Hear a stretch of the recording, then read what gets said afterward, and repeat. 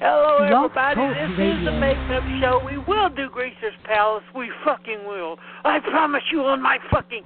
Oh, no, thank you, Carl.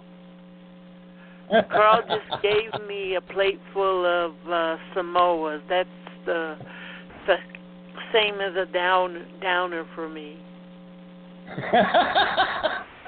I didn't know such thing. Oh, that's the other Sarah Paula movie that we're going to do. Never mind.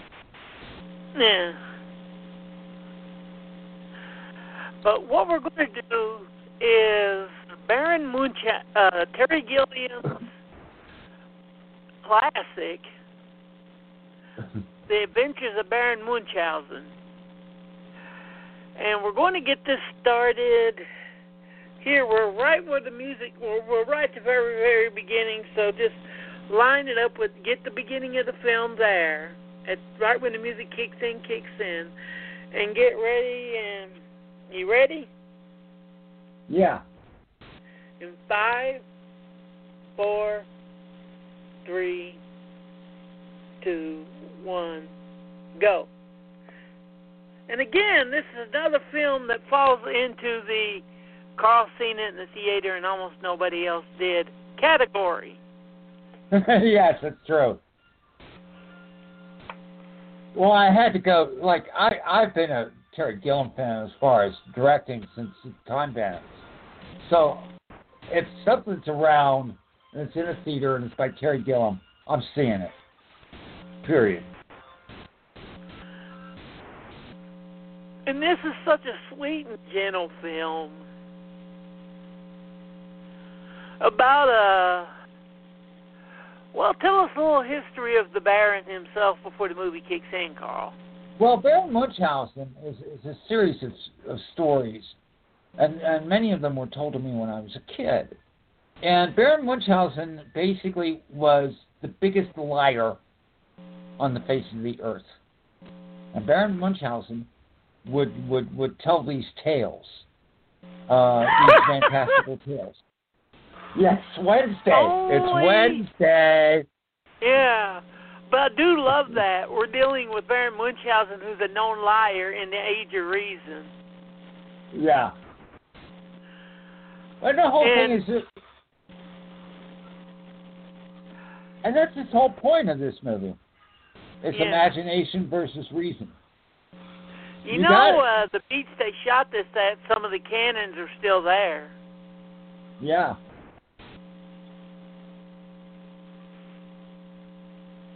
One of the things about this is look at the scope of this. Oh, God, yeah.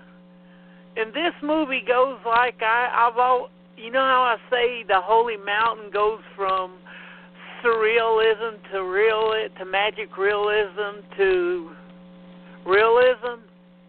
Yep. Well, this film does the opposite. It starts out in reality, and then it gets more surreal as the movie goes on. Mm-hmm.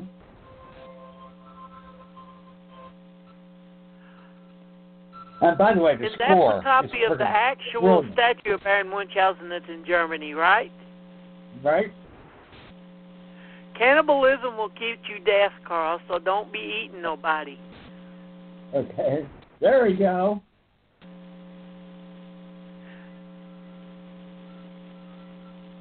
And daughter.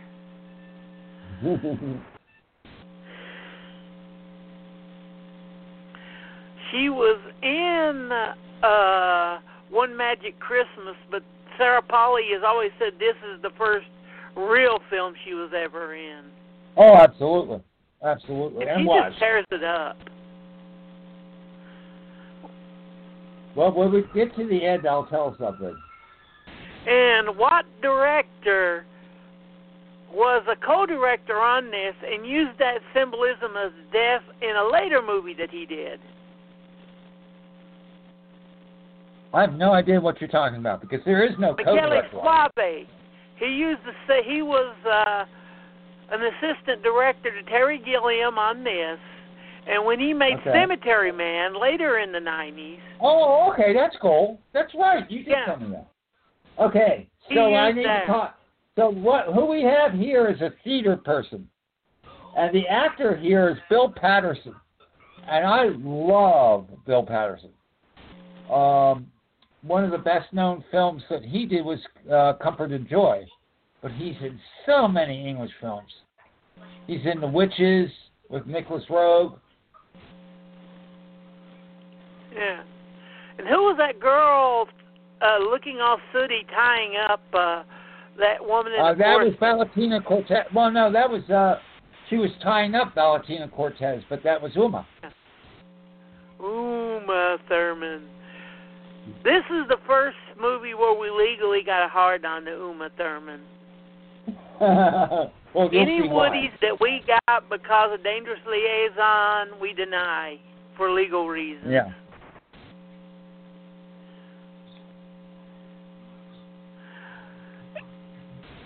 And I love how it's in reality, but it still seems magical how they're putting the play but together, you know. Yeah.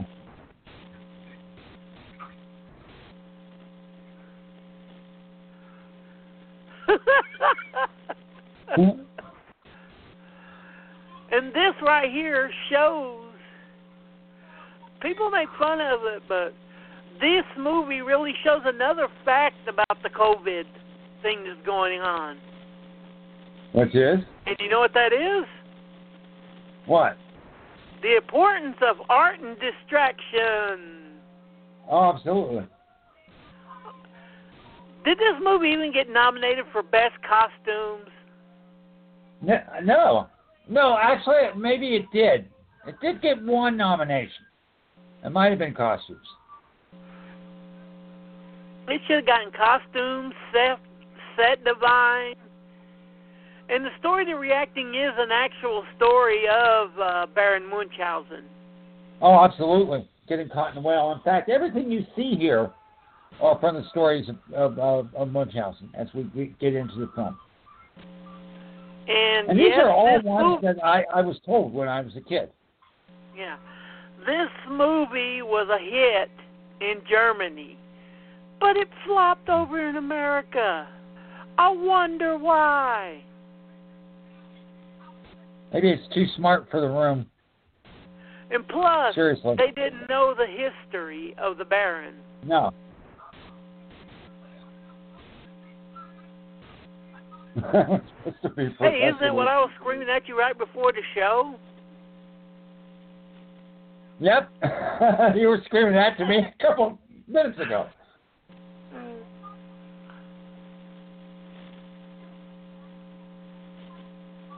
Son. She's great. I love all she's old. This movie will make your eyes hurt with all the visual details, like the posters for the Odyssey, the Baron Munchausen, and Cleo. Oh, John Neville. This role revived him as far as his career.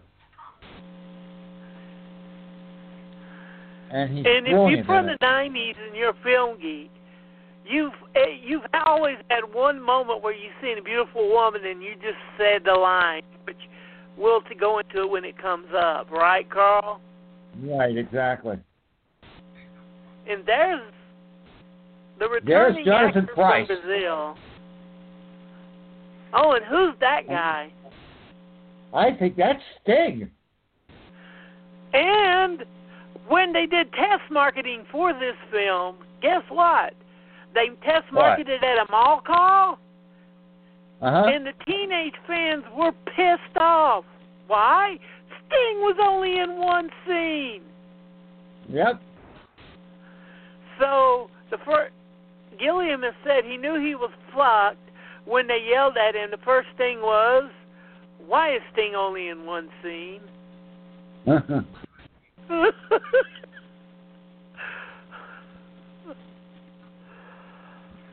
This was, money-wise, Gilliam's Heaven's Gate. Yeah, it was expensive. That is for sure. And the reason that the cannons are still on the beach, Carl, is that they were authentically made and were so heavy that there was no way in fucking hell to get them off the beach.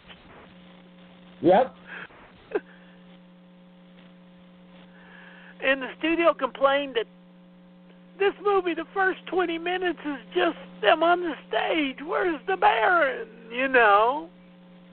Well, he's there.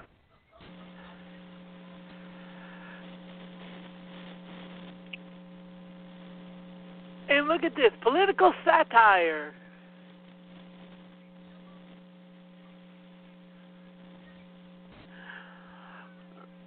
Right, Carl? Right. And here he is. There we go. Stop it.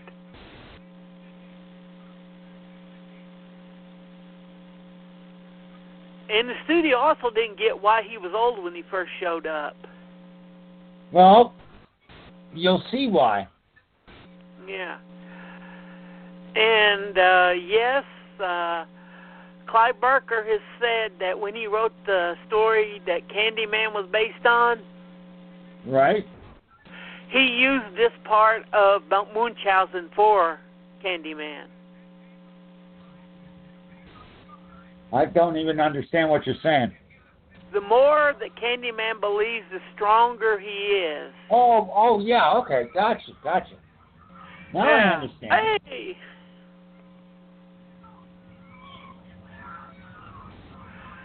Because right here, he's a doddering old man.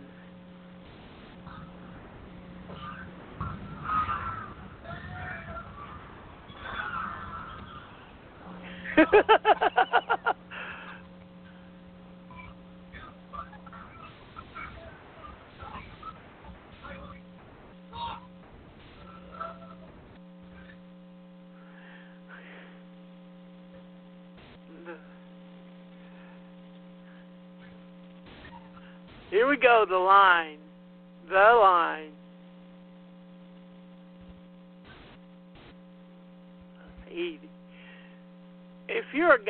If you're a man from the 90s and haven't said that at least once, something wrong with you. Beautiful lady. Jeez, yeah.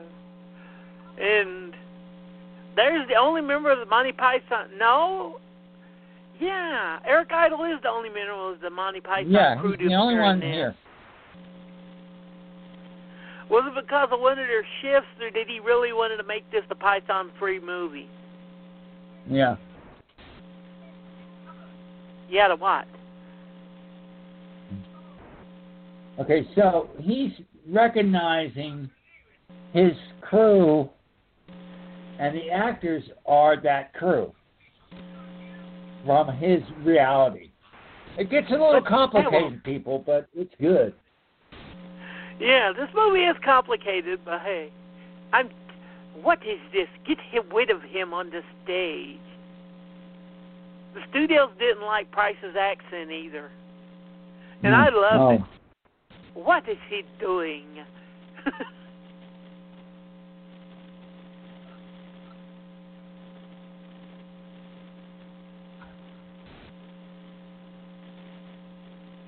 Is it me, or is that one of the things that's fucking us up right now, public servants? Yeah, tell me about it. But this is supposed to be a fun watch, Steven. He's an ass. But I do love the fact that he just says that. Who are you? I am a public servant.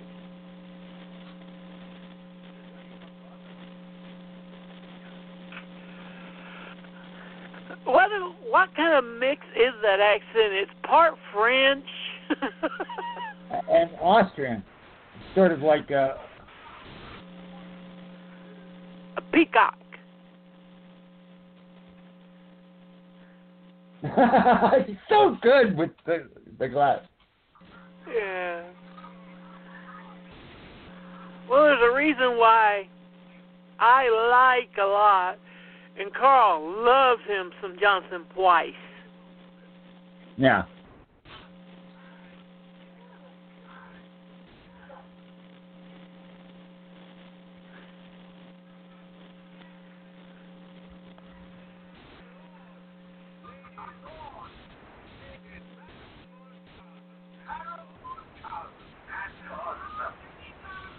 Do you like that he made this movie so narratively complex rather than... it's Gilliam. It's going to be that way. You know, and of course he's dealing with imagination versus reality. He's doing a whole different things on that. But we're getting too much into it in terms of being technical. Here we've got Neville just like killing ass.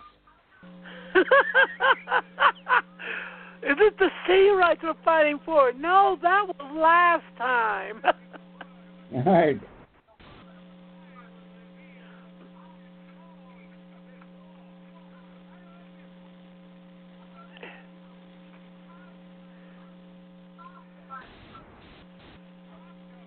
Oh dear.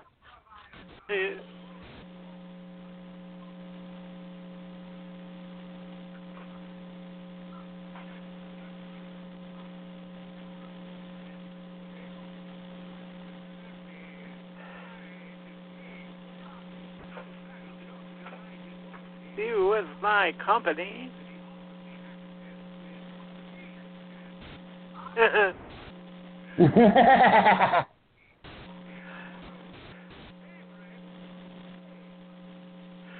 And here now we go. He does that where he'll start from proscenium into the fantasy, and it's wonderful. Does that in almost every one of his films. Hey, Bertha Butt! Bertha! See, look out! Look at live. Yeah. Ed. But now he's young. Notice. Yeah, our hero is a liar and a braggart and the ladies' man. Oh, without a doubt.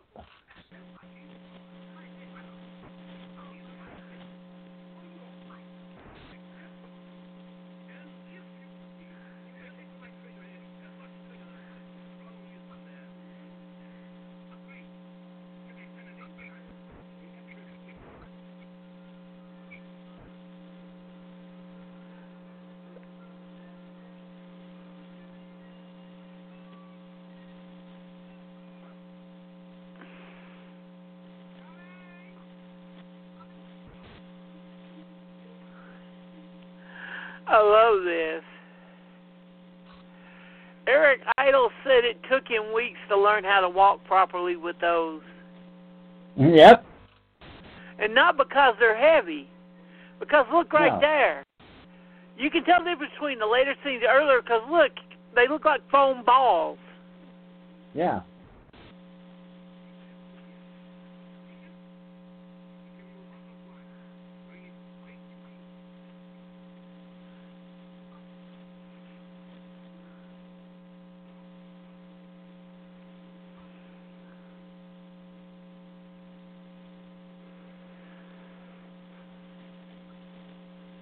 Is that how fast you're going to the cheese store tomorrow?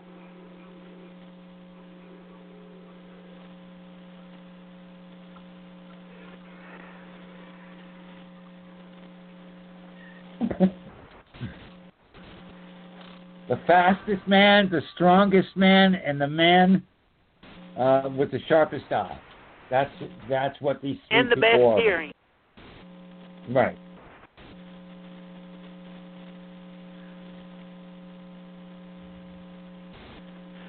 And this right here is one of Gillian's goose. Okay, Which so was, the person who wrote this, I got to get into this. it. Hold on. So the person who wrote the score is Michael Kamen.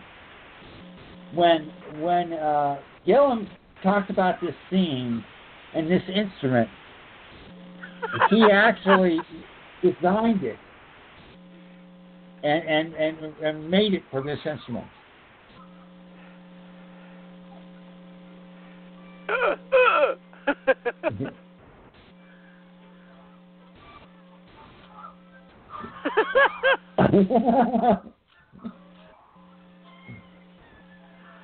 The Torturer's Oh, Apprentice. look. Like, oh, fuck.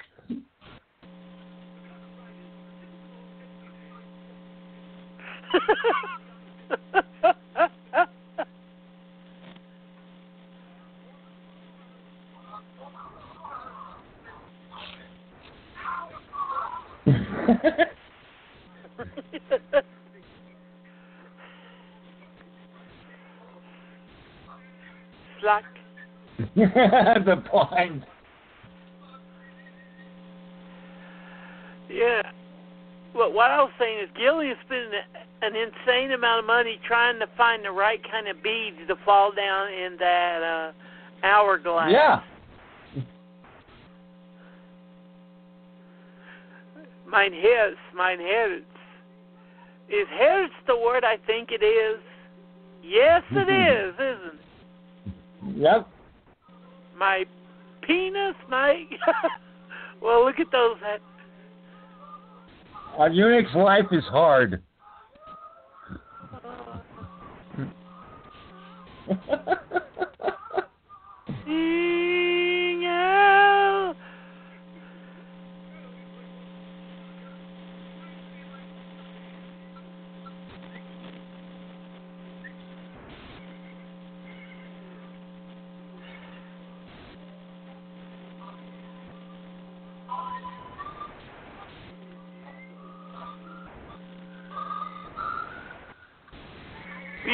Bucephalus.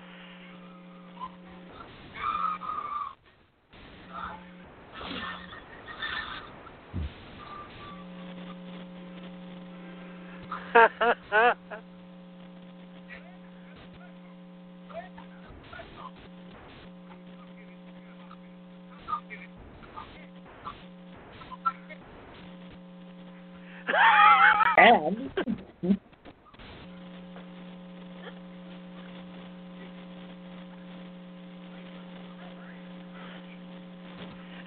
I love it. As soon as he says the bet, the wager, and they're like, oh, shit.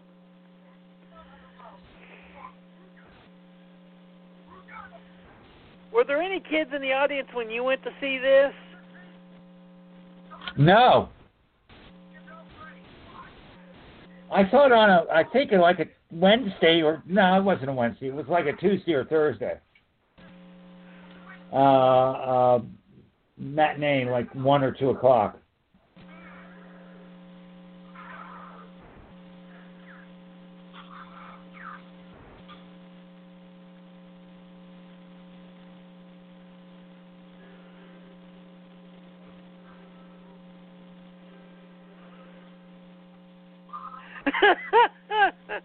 Whoops.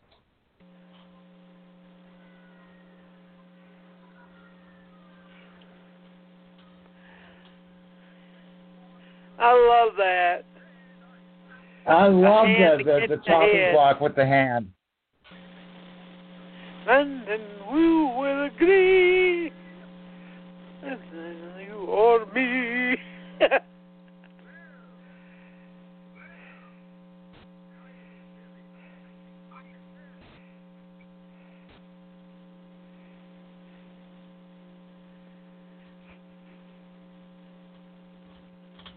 You never know why he's blind. Never know.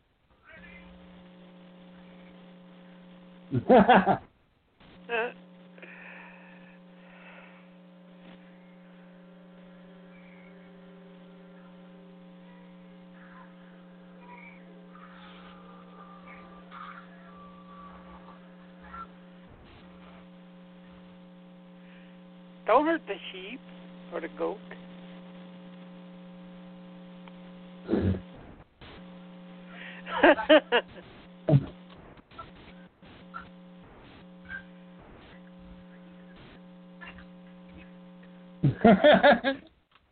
Where's my favorite joke scene where they put cut here on his neck?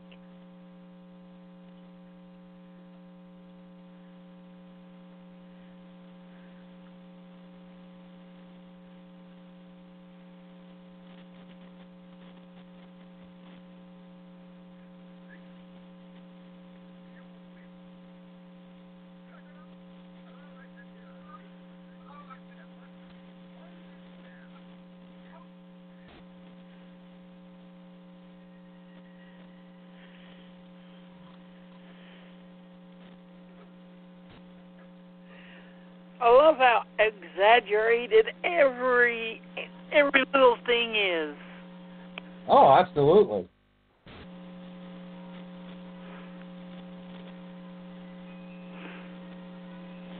The score is just magnificent. Yeah. This was it nominated for best score? No, not at all. Oh yeah, it was considered a bad movie because it flopped at the box office. You know, really, I'm surprised that Time Bandits was a box office hit. Actually, so am I. He cleaned it all out.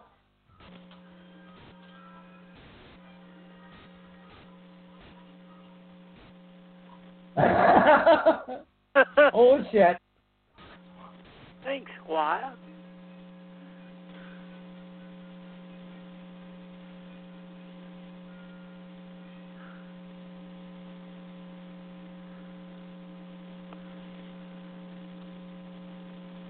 I love that tooth gleam. Oh, yeah.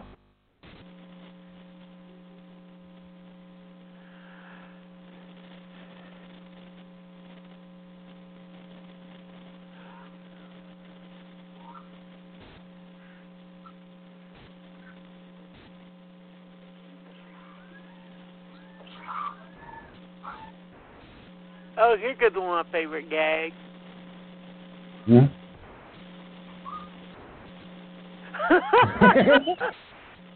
Wink.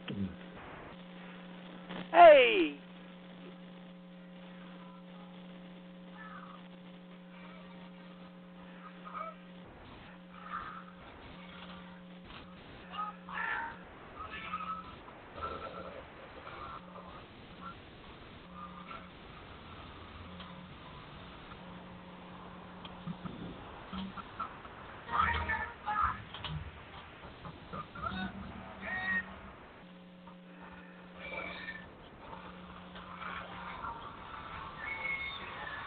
I think Roger Ebert said it the best. If you knew the Barron Munchausen stories, you would enjoy this movie. Oh, absolutely. What? Yeah. But if you didn't, absolutely. you're screwed. You knew I would like this film. Yeah, you knew. I knew the stories. Yeah. A lot of people didn't. Most Americans wouldn't know the stories. That's because we're anally impacted culture. Mm-hmm.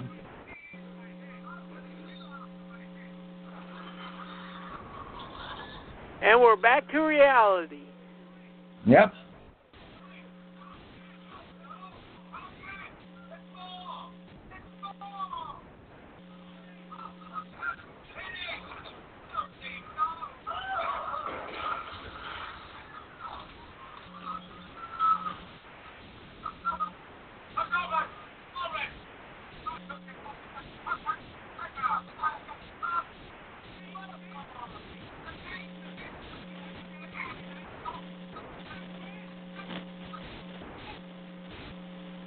I love that. The two stomps in the runoff. Yep.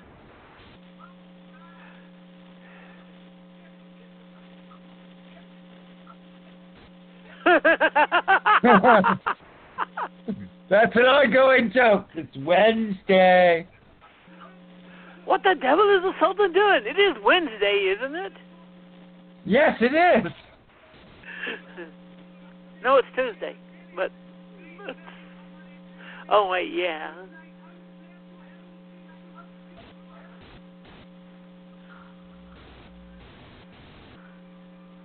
Oh.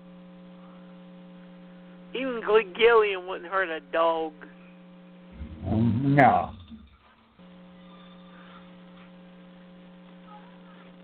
Isn't it funny? Guys get their heads cut off and shot in movies all the time. We're like, yeah. But one dog gets killed. Oh, you wouldn't watch John Wick for the longest time. Yeah. And I was still mad he didn't kill him violently enough. One of the most gore. If they ever did any Funko Pops from this movie, I know which one I would want them to do. The Angel of Death? Yeah.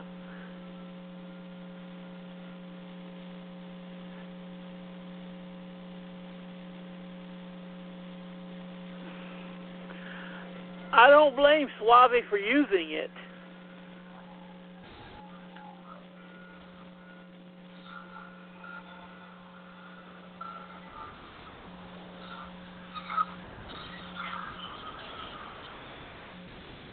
Even that dog was going to whoop his ass. Not mess with Sarah Polley, even at this age.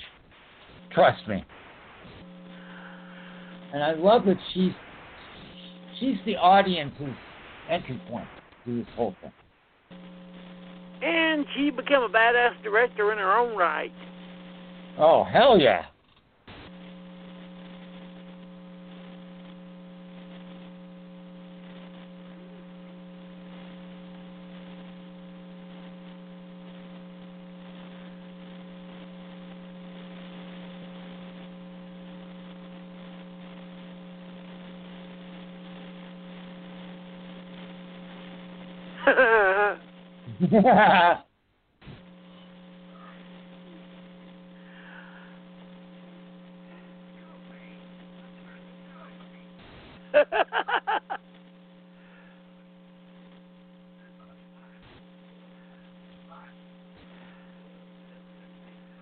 Me. I love it. Yeah.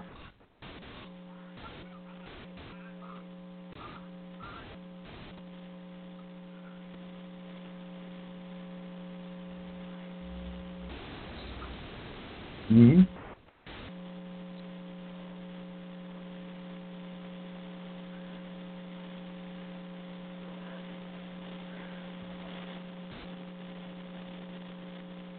I know someone who would kick him in the head for saying that. Yeah, but this is, to be honest, this is Vicky and me arguing. Yeah. Because I believe in the imagination. I believe in dreams. That's why I'm such a huge fan of Gillian. No, it's because it fits your German side and it fits your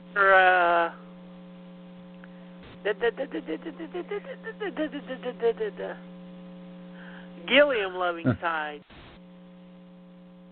There's times when you're a blind face to your director, I'm like, what are you talking about? And then there's sometimes I agree with you. Yeah. Tell me the story. It's all about the story. See, look, the more she gets to believe in him wanting to hear the story, the younger he's getting. Yeah, exactly. But the makeup change is so subtle that unless you notice it, you can't This may sound stupid, but you can't casually watch this movie.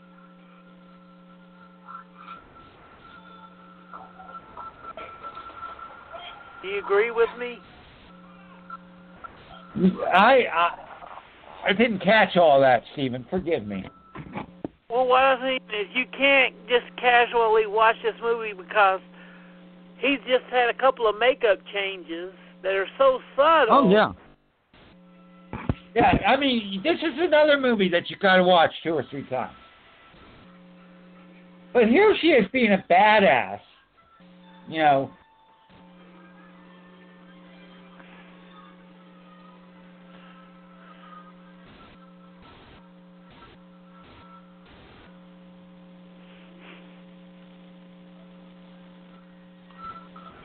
Gillian never said, but there was this one actress on this movie,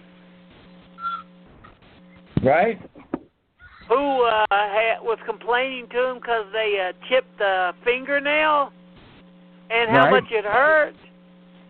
And they just said, this little girl ran through explosions and stuff 2-3 times.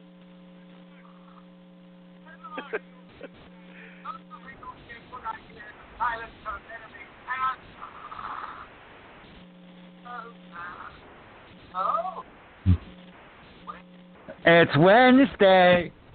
Yeah.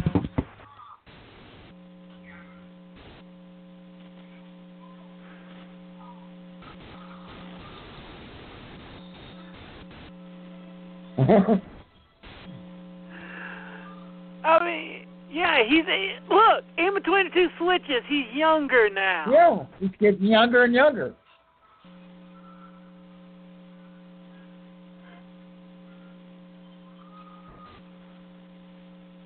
Oh!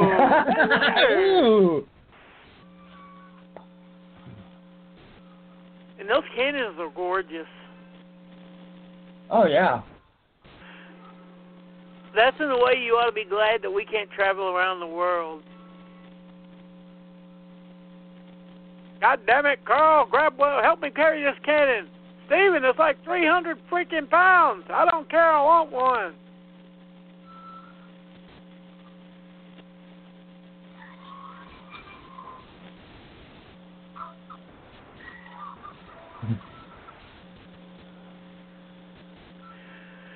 Michele Suave said this was one of the best working experiences he ever had on the film, and one of the most times that and it also made him not want to be a director.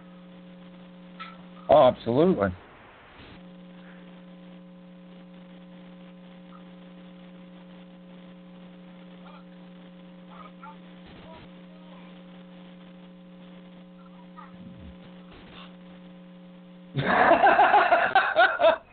His looks and his interplay with Polly is just beautiful. Yeah. And Sarah Polly tells stories about John Neville, how much she fell in love with him. And also with Bill Patterson, too. Yeah. He called them my two fathers.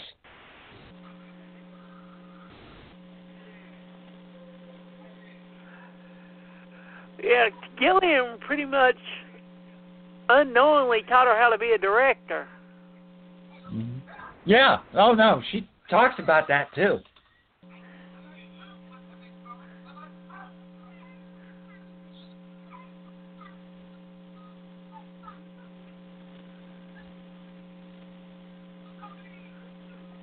See, this is all about belief. If you believe in something that's impossible,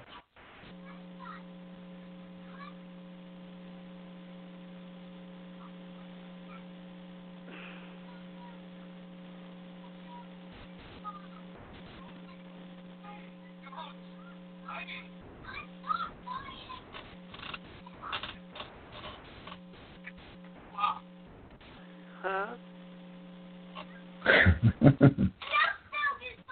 As a matter of fact, you are. Yeah. They're dead.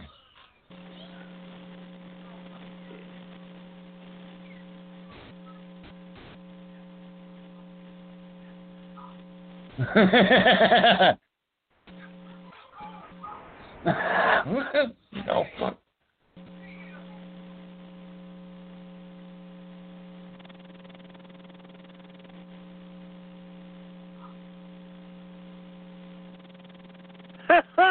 It's more like a mile and a half.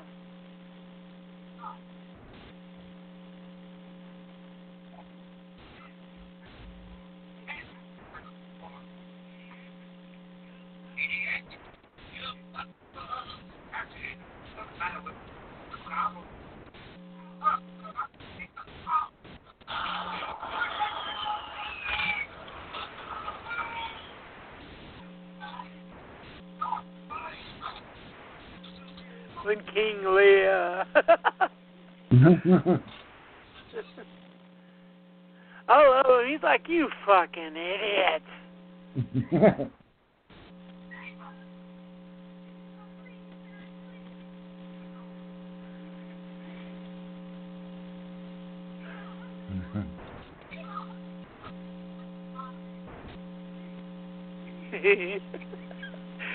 That is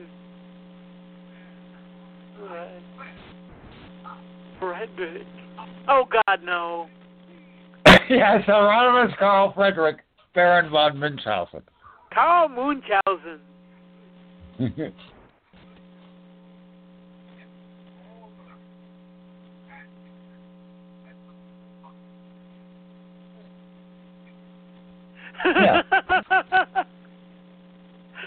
It's fair.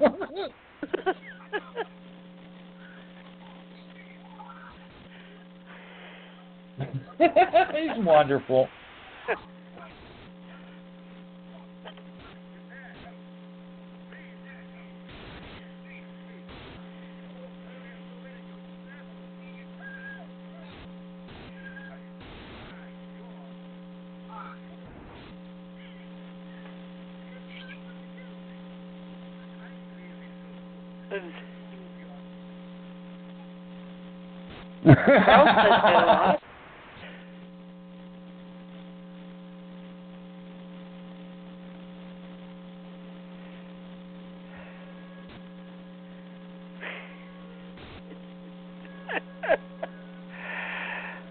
They showed who got a lot of underwear.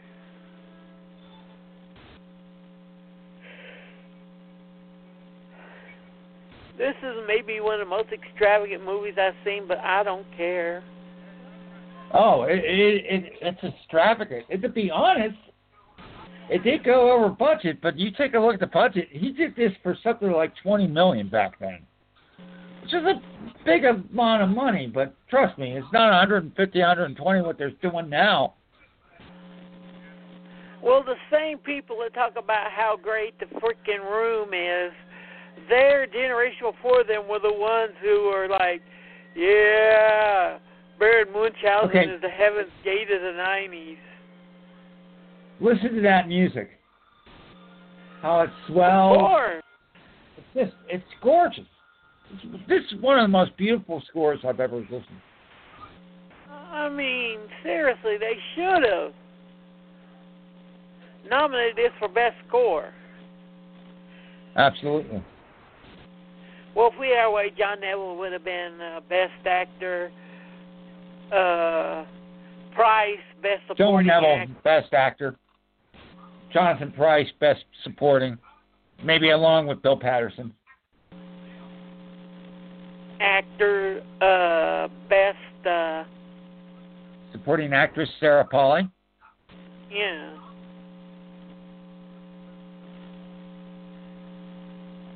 Best Score, Best Set Design. Oh, yeah. Costuming. You know, if this movie would have made money, it would have got all those. Or at least a nod. Yeah.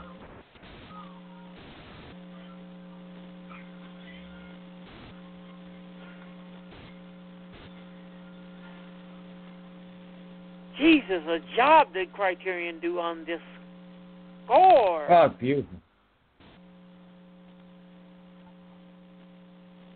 I've just got a sound bar, and it's just like boom, boom, boom, boom, boom, boom, boom, boom, boom. I wish I would have seen this in the theaters. Damn it.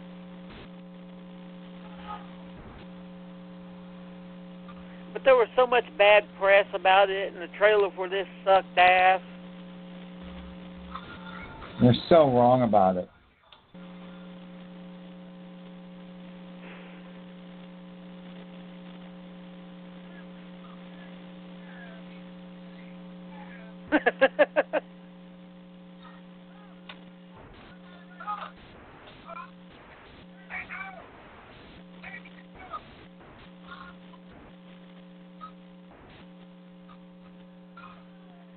That dog is going to whoop somebody's ass at the end of this movie. Oh, yeah. Hey, well, there's his chance.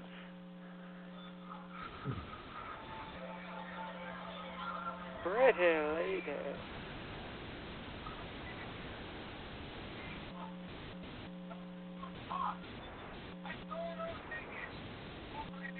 Oh, frilly, so nice linen.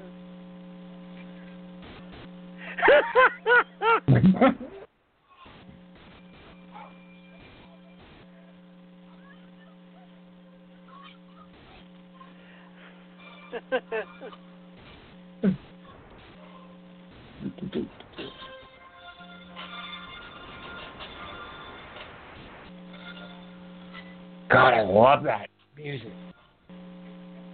I love that line. How far have you gotten on hot air and fantasy? All over the place.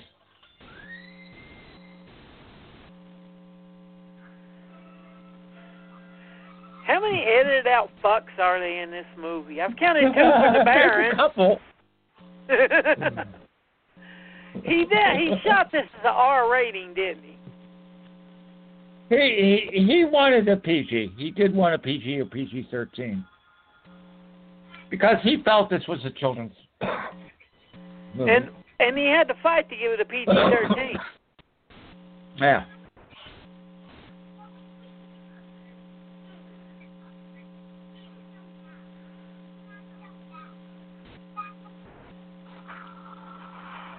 Yeah, little shit. Look at that shot, man. Yeah. Just look at all of the shots in this. Oh, man. Unbelievable.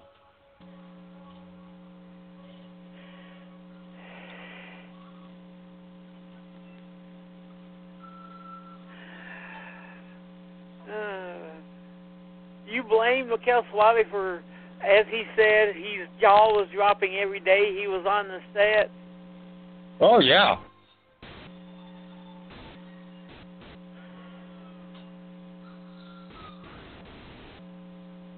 Unbelievable. I mean, look at that.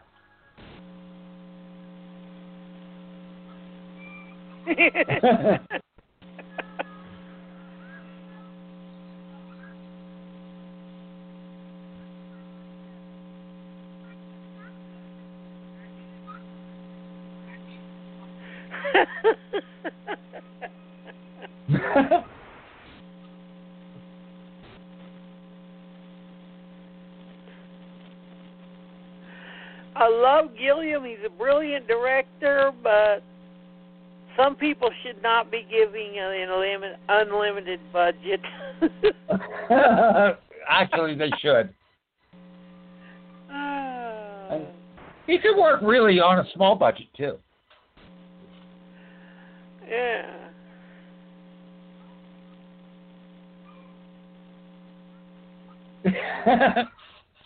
No. This was right before Gilliam's true gold period. Yeah. I'd say this is the start of his gold period. Even though it wasn't... Right after this was 12 Monkeys, The Fisher King. Yeah, those three are his gold period. Well, Brazil was great, too. Oh, yeah, and Brazil. Well, I mean, his gold period, his rare period where he actually made box office hits. Yeah.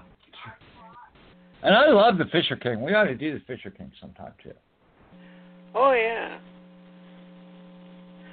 Because that's the rarest of Gilliam's films. More people have seen this than probably The Fisher King nowadays. Mm-hmm. I love The Fisher King. I don't think there's a Gilliam film I don't like. Even some of his lesser relegated films.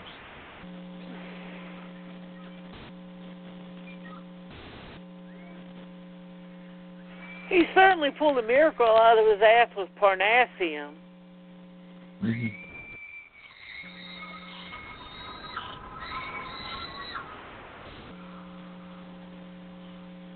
You know what I mean?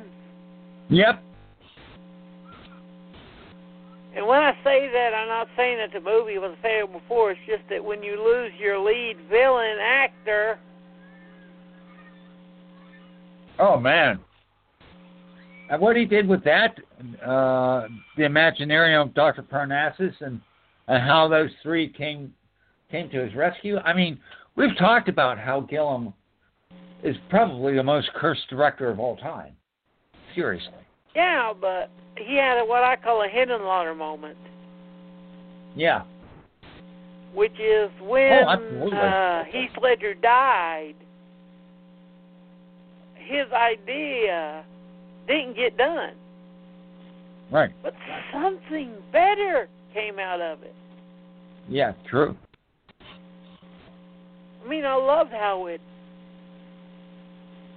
And here comes an uncredited cameo. It's more than a cameo. He's the major part of this section. Well, Yeah. again, it's very much a Time Bandit thing, those faces in the sand. Well, it's the amount of money that this Robin Williams worked for is why he was uncredited. Look, he's younger. He's gotten younger 3 or 4 times in this film so far. Yeah, but this time it's very noticeable. Yeah, this is the first time you're really supposed to notice, but yeah, Robin Williams did his whole bit in here for free, only if they didn't credit. Yep. And what movie was he nominated? Oscar? Was he not Oscar nominated for while he was working on this film? I'm not sure. Good Will Hunting was no, not Good Will Hunting. The one about the poets, Dead Poets Society. Yeah, Dead Poets Society. Yeah. As Gillian said, he said, yeah, on the day that he won Dead Poets Society, here we was throwing tomatoes and fruit in his face. Yeah.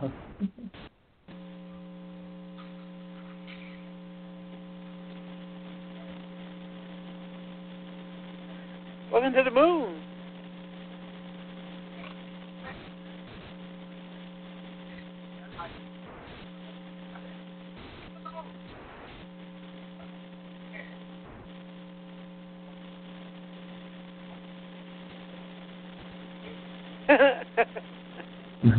And in fact, if you see the things, he calls himself Ray DeTuto in the credits. You'll see that.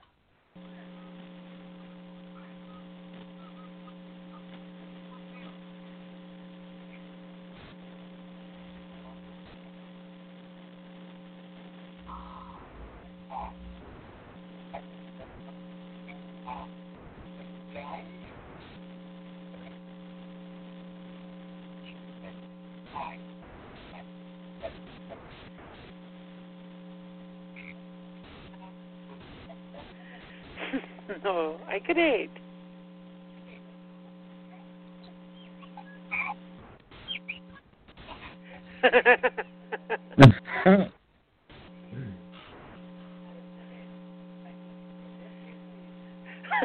Think, therefore you is.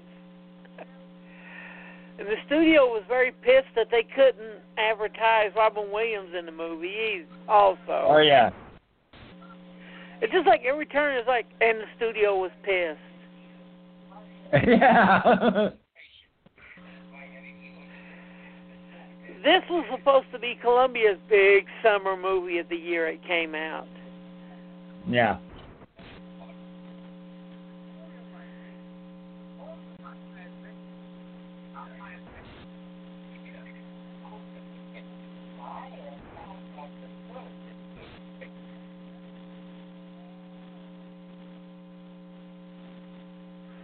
Uh-oh, I just stopped.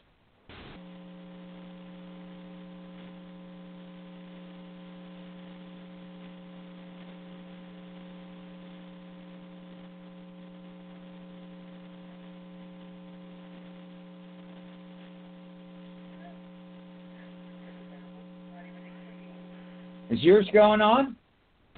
Yeah.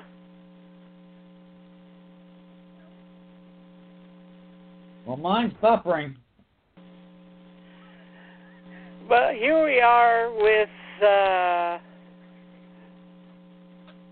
forget her name, but her biggest role besides this was, what? Valentina Cortez is her name, the actor. Yeah, do you remember what her other really big role was in a major flop? Well, I know she was in Seven Beauties. Yes, and Some she work was, knows some. and she was the Reverend Mother in Dune. Oh.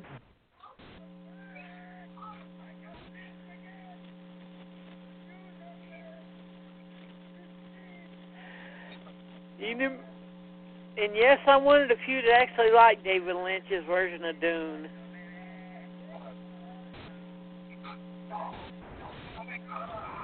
Yeah. Mind you before the bite you. Is that your term, Carl? Yep. Here, now I'm at where he's got his head back on. Yeah, where I'm just about 5 seconds ahead when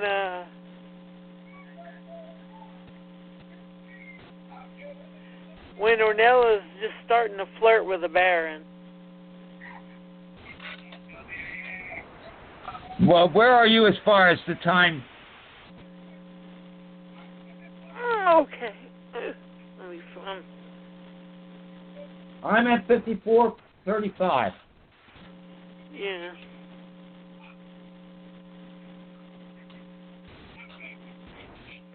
I'm at right where they're locked in the prison. Okay, so you're a little behind me. Give me a time frame. 1 hour and 10 minutes with 55 minutes left. 1 hour and 10 minutes? Yeah. Okay. Okay. Okay, they're in the prison now. Yeah. But yeah, she And was in they Seven just met Eric Beauties, Idle. the Reverend Mother in Dune.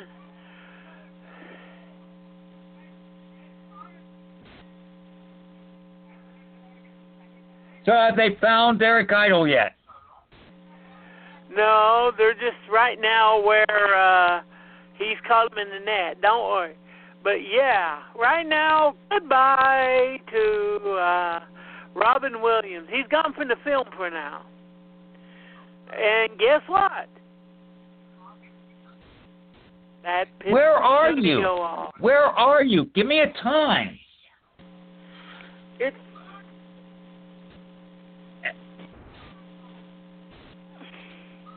1 hour and 9 See, minutes. I'm right where they found Eric Idle. Oh, well then.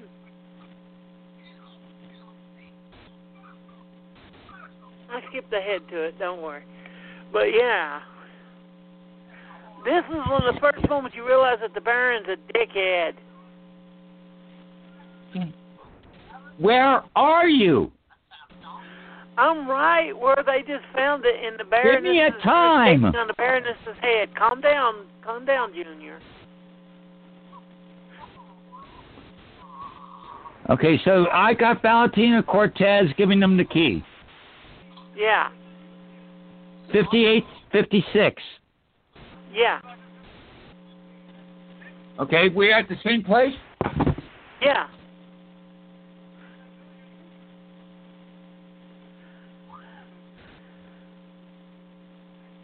Is it sad that I don't miss the over-the-top Robin Williams of this era? I do I love his work in Fisher King. When he could be over the top and controlled at the same time, Yeah. then he was really good.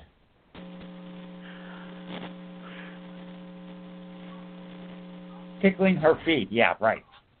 Yeah. And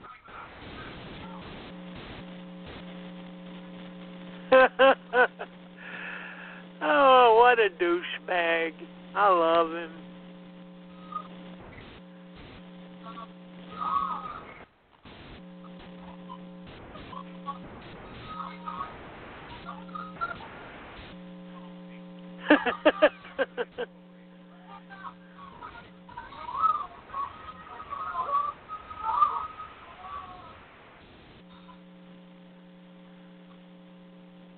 This brings up a question I've always had. Maybe you can answer. Did the Baron fuck every woman he ran into? oh, yeah, he was even in the stories, he was going after I'm it. gonna drive you into China. Oh my God. Yeah.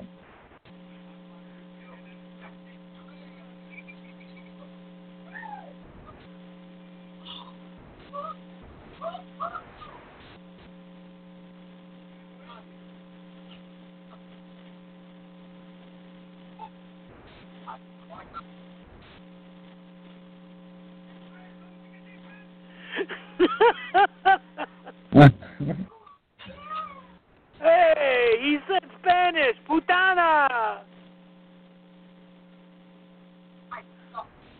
But yeah, we're pretty much almost to the end of the moon segment.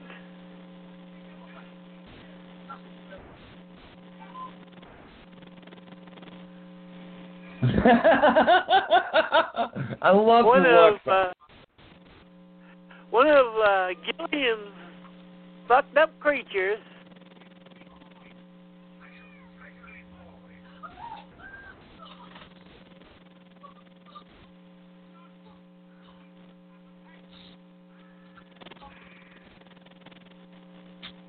The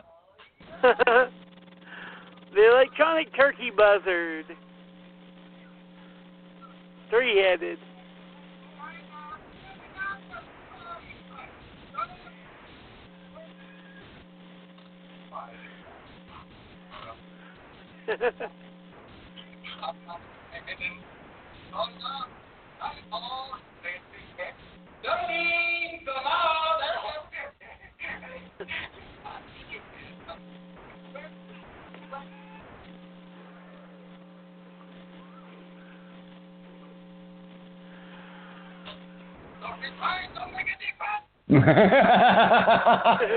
Size don't make a difference. Yeah.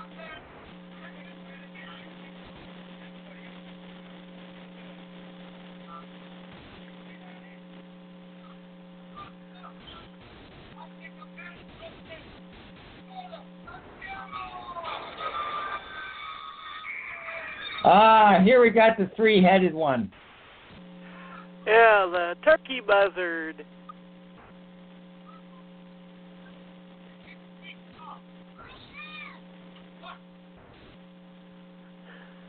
And of course, Bertram's got arthritis from old age. Mm-hmm. You know, we're in two completely different places. I'm listening to your copy, so don't worry.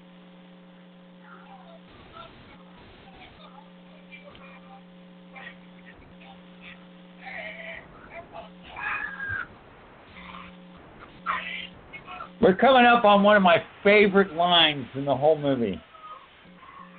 Yeah.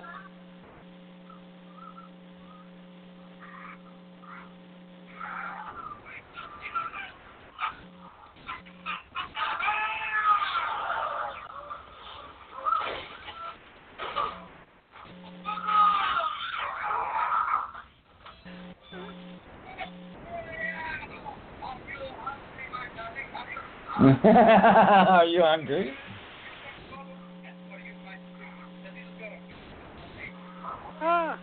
Dinner is served.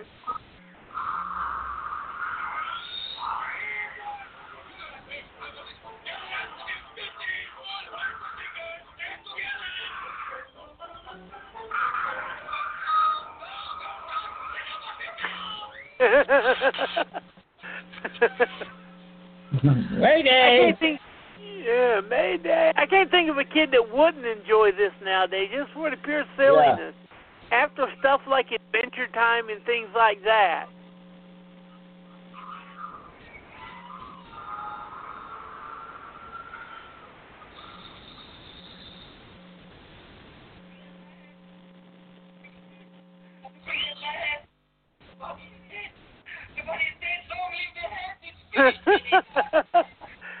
Screw you, man.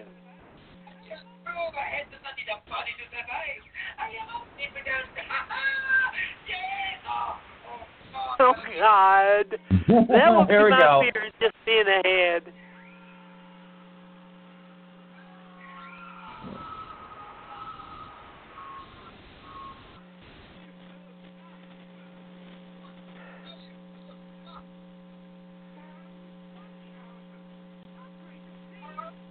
And look, Bertram's gotten younger.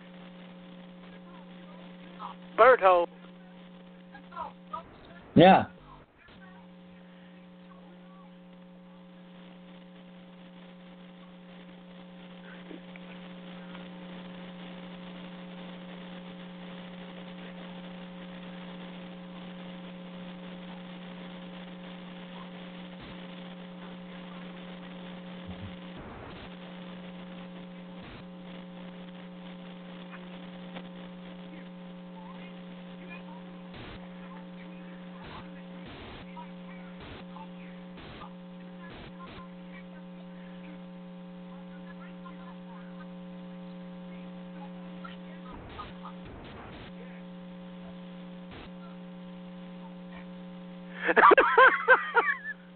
All right. Oh, my favorite line in the whole movie. Yeah. I love that line. Just because of how simple it is. You let me there. Oh my God, this is gorgeous. Just I know. Gorgeous. Beautiful.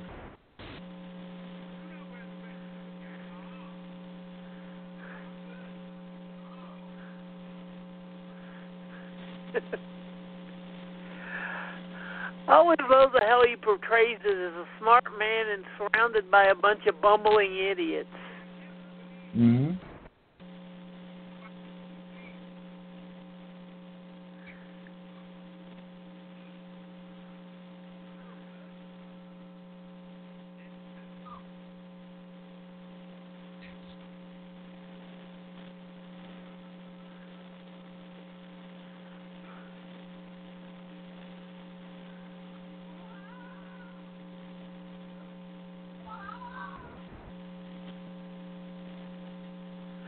Yeah, I love it. He's going down last just to make sure.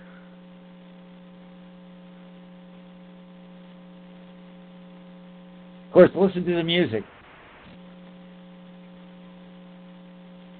That is the Moonlight Sonata by Beethoven.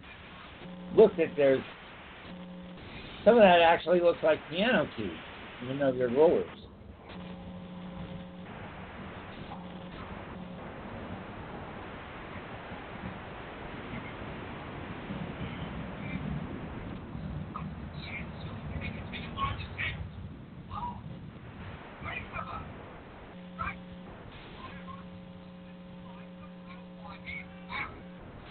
Polio tat.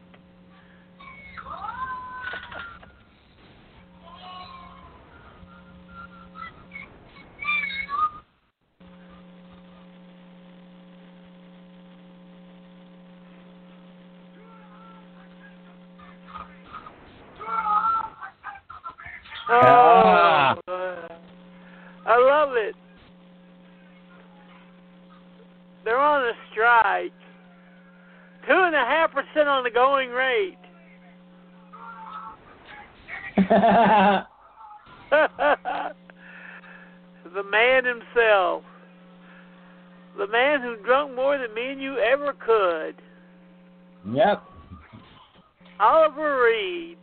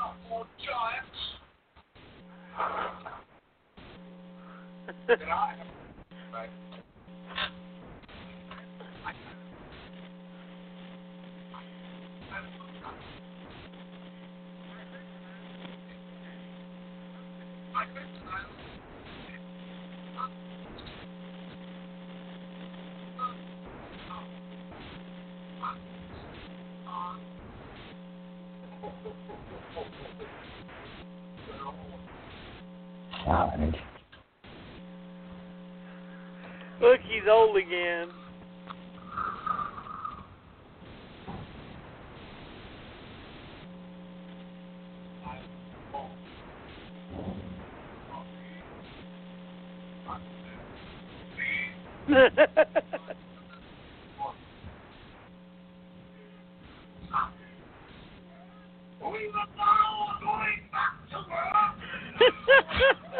Work wistful.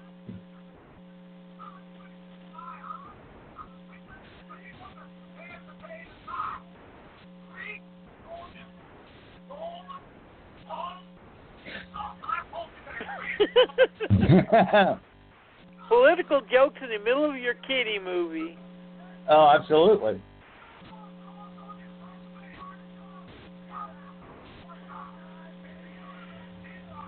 Why did you turn on President Trump's briefing?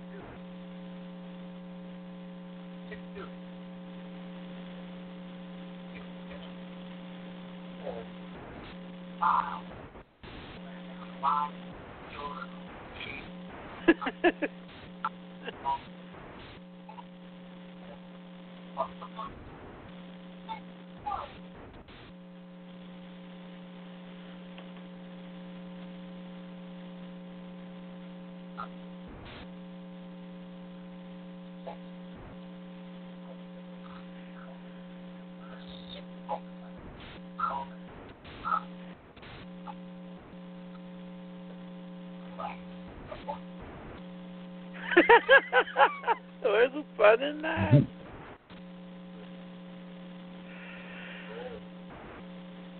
How often do you get to see Oliver Reed play this type of over-the-top comedy? Not too much. And that little teacup and all that.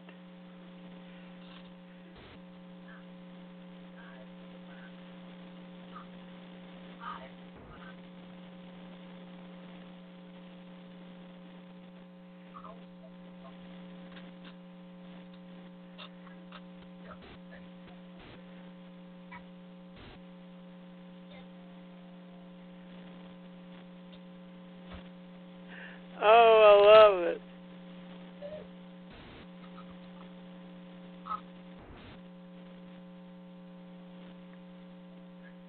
Of course, it just stopped again. What? Just stopped again, but I think I found a way of unstopping it, so I'm good. Yeah. How do you love how dainty and feminine his character is when he comes back into the movie? Supposed to be the strongest one. Found myself. And you mentioned performance earlier in the movie.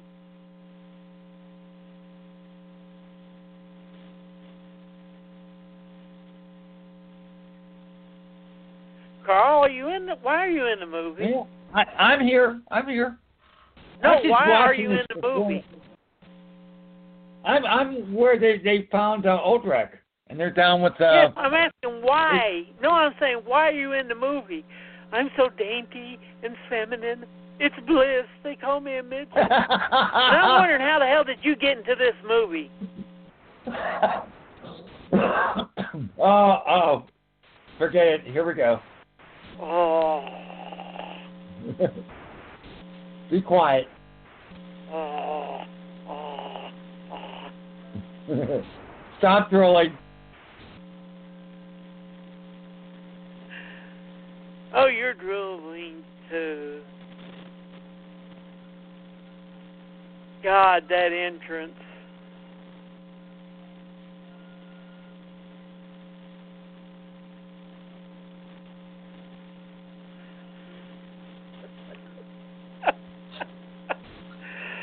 Oh. Like Uma said, I will never have an entrance as grand and as great as this ever again. No. And I do agree with her. And of course, that's based on a famous painting. Yeah, Venus on the half shell. Right.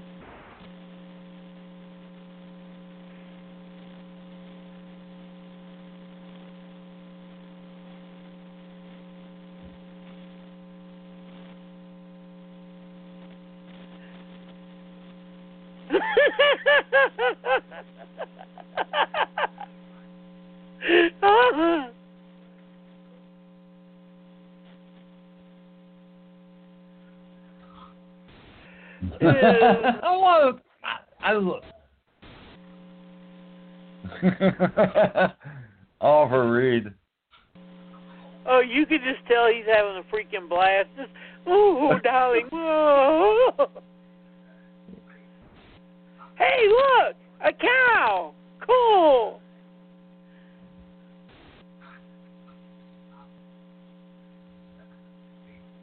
Look how young he looks there.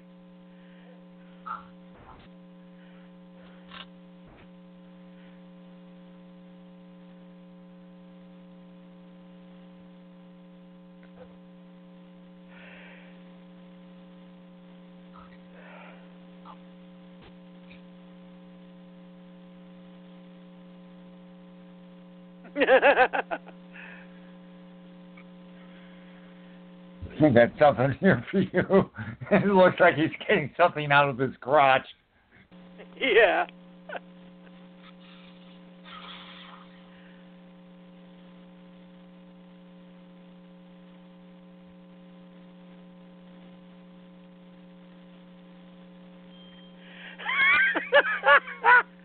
That is how casually they destroy you, isn't it?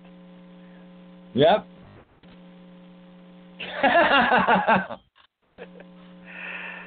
Oh, somebody should make him a eunuch. It might be safer for the rest of them.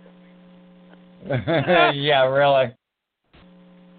You always, in the stories, if you don't know the stories, you always did get in trouble. You like the ladies. He said tittle instead of title.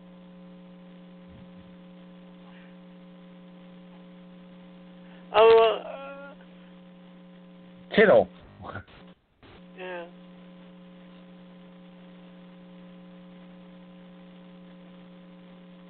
Dance. Shit. Oh, and the look on Oliver Reed's face. Oh, yeah.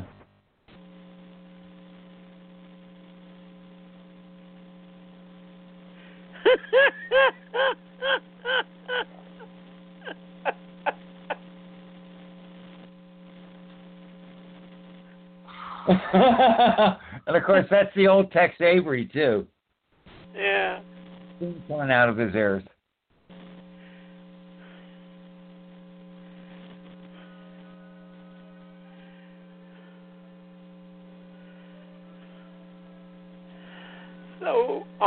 So freaking amazing. I'm sorry we repeat this a lot, but this is just one of the most gorgeous films I've ever seen. Oh, yeah. And this waltz is gorgeous. This waltz is absolutely gorgeous. Oh, nice. I love this angry. I love him. Oh, God, are we going to die?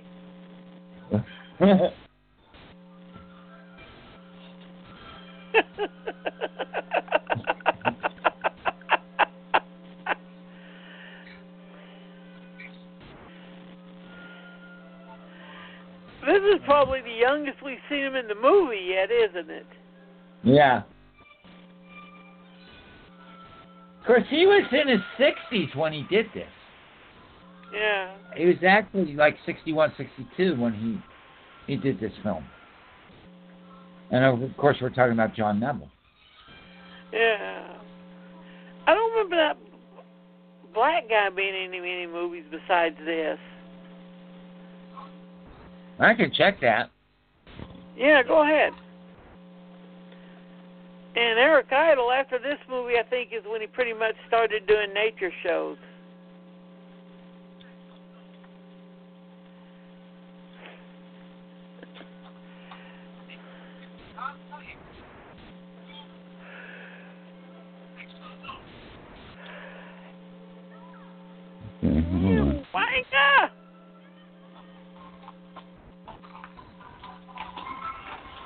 Look at. Oh God! Look at those chandeliers. So much money. How did he expect to get the money back on this? I don't know. So that was Winston Dennis. Is this? And basically, he only has 8 credits. And basically, he's got this, and he's got Brazil and Time Bandits, and Nuns on the Run, and The Commitments. So he only did 8 films. Didn't you say that that's one that you loved, Nuns on the Run? No, it's not a bad movie, but it's not a great movie. Yes, it is. It's a horrible fucking freaking movie.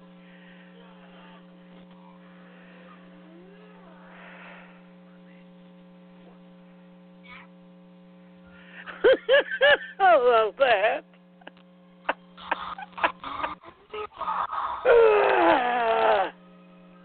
I mean, what?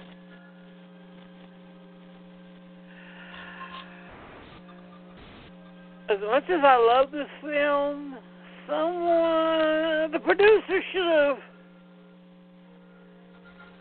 grabbed Terry by the throat and said very gently, "What the fuck are you thinking?" No, Don't I disagree. No, I think this is damn near perfect. Yeah, it's damn near perfect, but goddamn.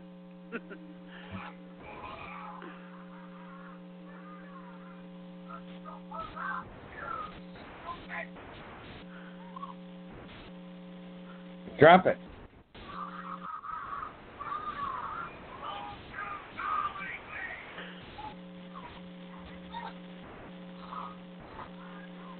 There it was.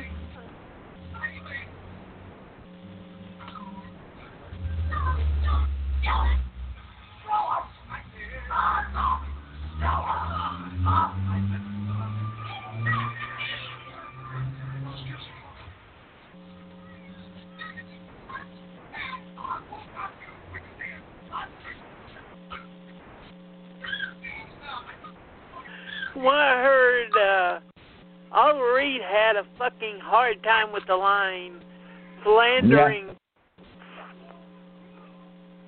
What was that last word? Philandering floozy. Yeah. Yeah.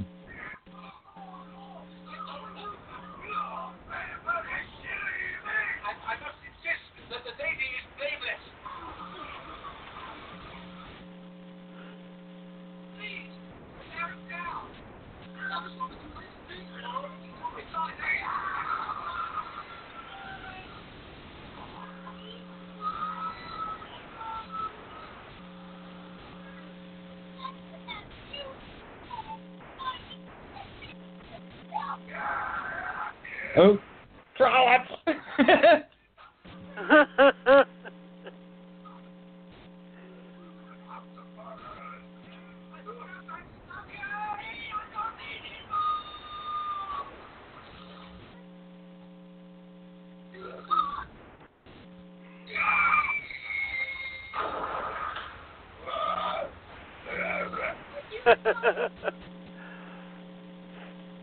Maybe you ought to try to that more, Carl. That whole and then blee, blee, blee, blee.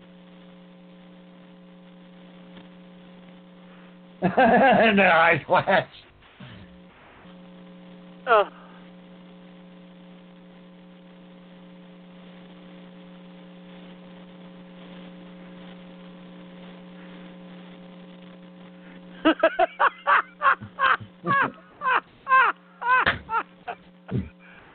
All through the night. All through the center of the world.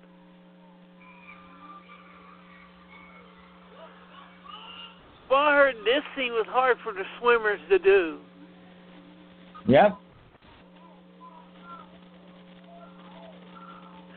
You're like, I'm in the belly of a whale. What's sad is if Disney put this movie out instead of Columbia, it would be a hit today no matter what. But I guess a movie with Robert Downey Jr., where he reaches into a dragon's asshole to pull out armor and have the dragon fart all over him, can make $100 million. Why a movie that's funny, sweet, and for everyone? No one's seen it back then.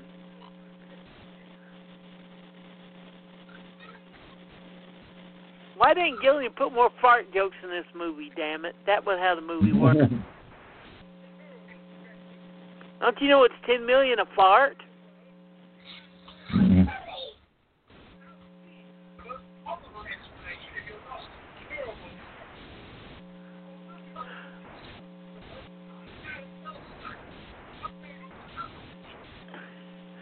I love all the roses that popped up around him.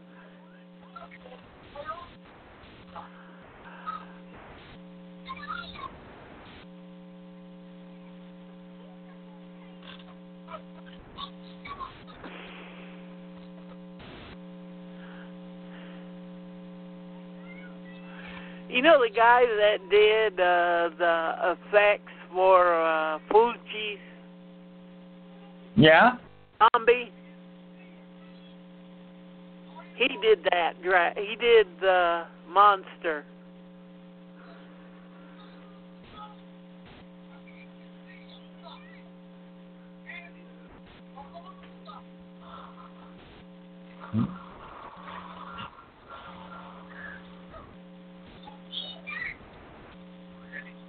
Any luck?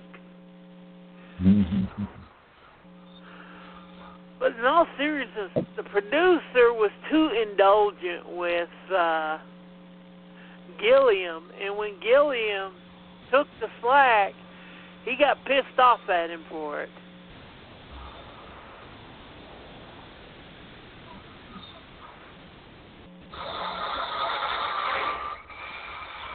Now, if you remember at the beginning of the movie, they told this story on stage. Yeah. Every one of the stories they pretty much told on stage. So you really don't know if it really happens or not, even at the end. Right. But yeah, instead of the producer's fault for not reining in Gilliam like he should, Gillian was the one who caught the shit for all this mess. It was like a hit job after Brazil. They're like, you embarrassed us, our studio executives, us guys on top. Now we're going to fuck you. Yeah. Do you think it was wrong of them to release this in the middle of frickin' July 1990? Well, you know, Well, in the early 90s? I could understand why they think this would be a big summer movie. I get it, but it's too odd. You know, I always say, if you're going to hire someone, know what they've done. Know what you're getting yourself into. Don't think they're going to do it to your specs. Particularly someone like an auteur like Terry Gilliam. I mean, but if you really look at it, on paper, hey, our big summer movie, who's in it? Oliver Reed. Oh, wow. Uma Thurman, the sexy girl from Dangerous Liaisons. Wow. Robin Williams. Awesome.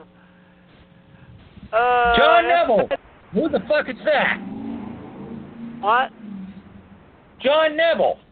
Who the fuck is that? Yeah. But then Columbia's like, we're going to put out this poster, and Gilliam had to tell them, and he hated to, oh, you can't mention Oliver Reed and Robin Williams in the advertising.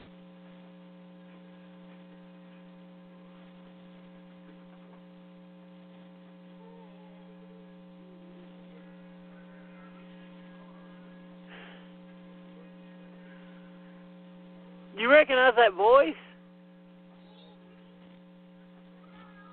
That's another uncredited role. Who, the accordion player? Yeah. Who? Rip Torn. Oh, okay. Did not know that.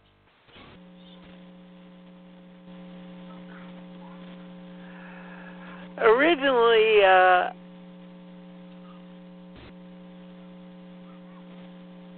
he had someone else cast for it, but then he had to call him in at the last second.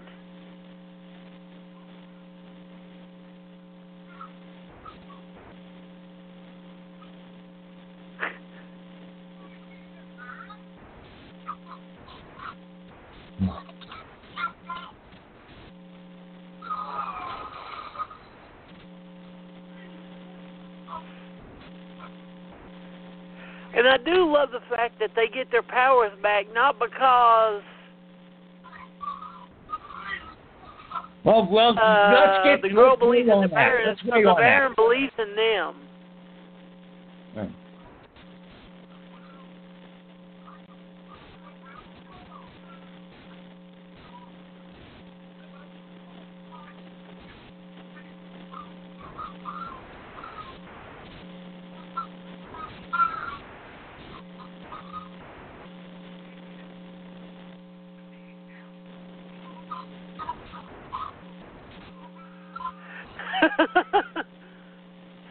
How many times have me and you had that exact same argument?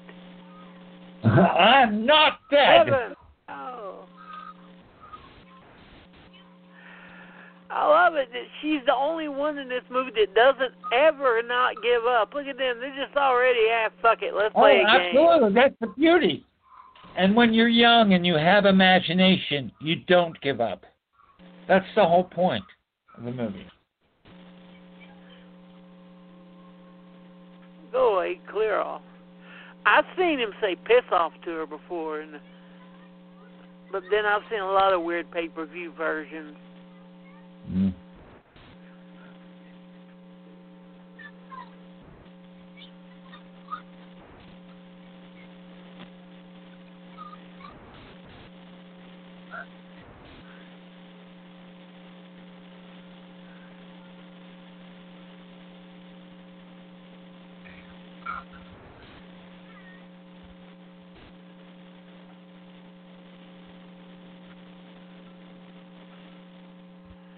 There he is again.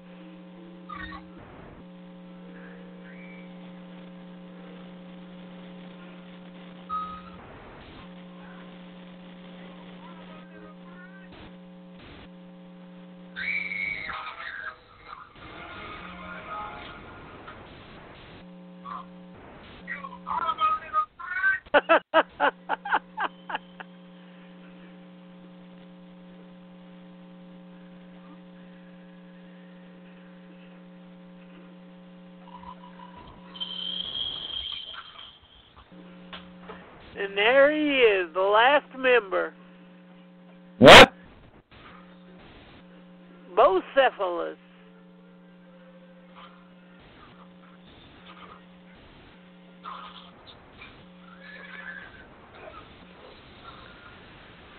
One thing that's changed that I kind of agreed with back then is they said back then that this movie's too long. I don't think it is. This is just a movie.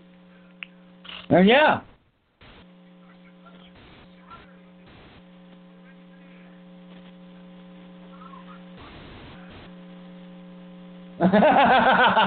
Oh, yeah.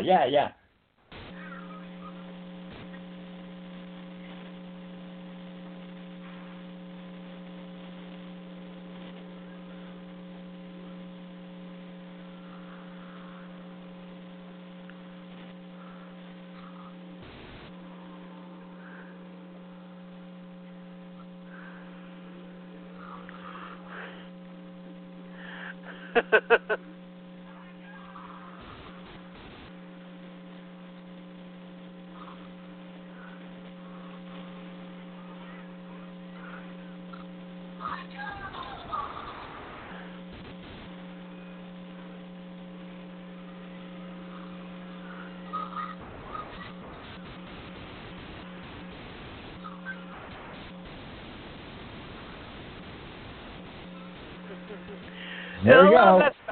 Every time that they get through an adventure, this whimsical music comes up. Absolutely.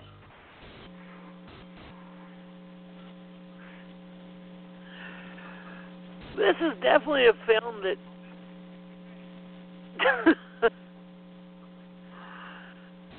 a family should watch together.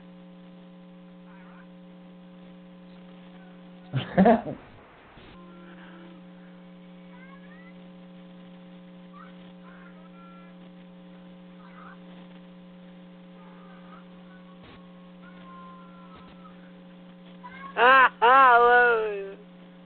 Oh yeah, when Gillian wanted this as the poster, rather than that crowded one, you know.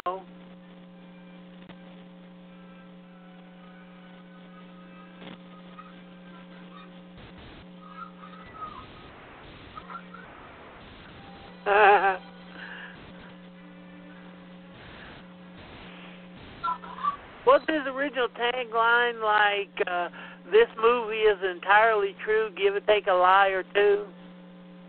Yeah. Yeah. Now I'm going to warn you. At the end, I guarantee I'll be having a tear. I'm just letting you know now, and I'll explain.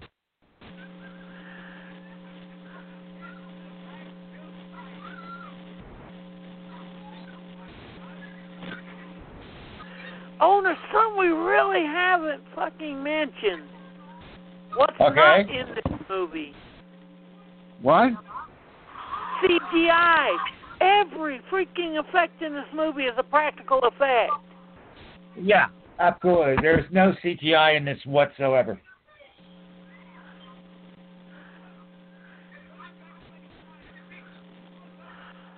Like right here, you can see some of the shadows of Neville on the green screen stage, but that's it. Right.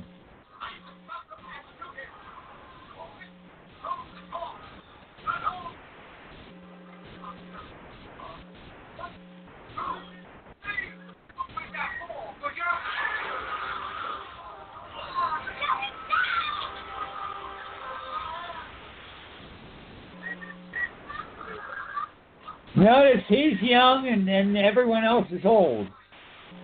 Yeah.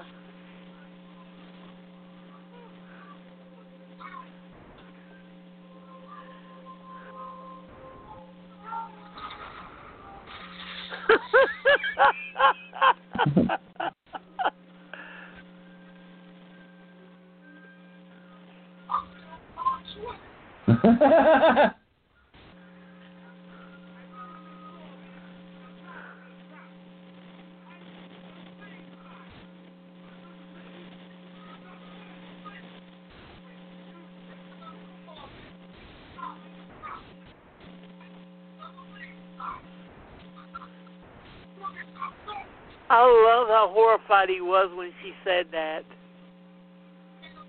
That's really the point of the movie, isn't Not it? you. Not you.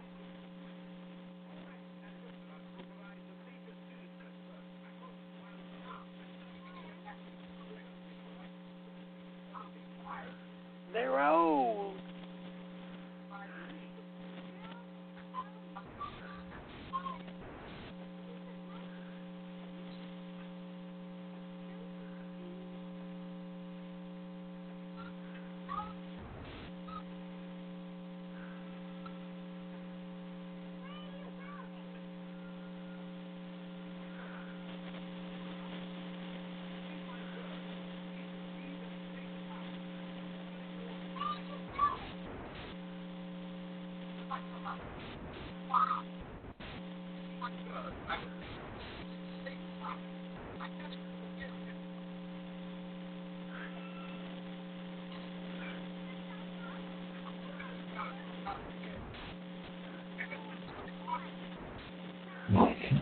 Damn.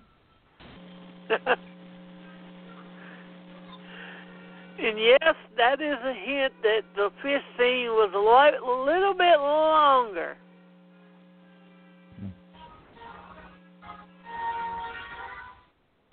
right, Carl? Right. Again, there is a longer cut of this out there because I think Gillian's preferred cut is about 2 hours and 40 minutes, wasn't it? His original cut. I think like 2:20 actually. Yeah. What'd you say? 2 hours 20 minutes. Yeah. This is 2 hours and 9 minutes. Yep.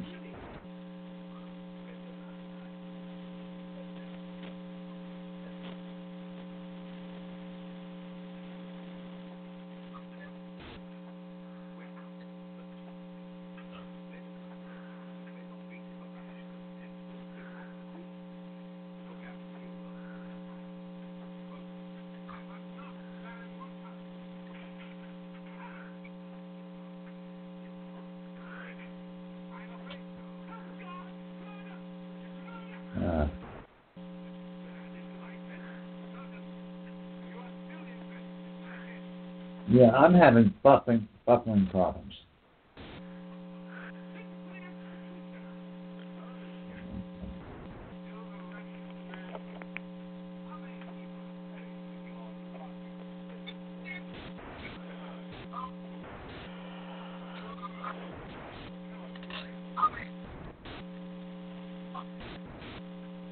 Tell me when you get the sound back. Okay.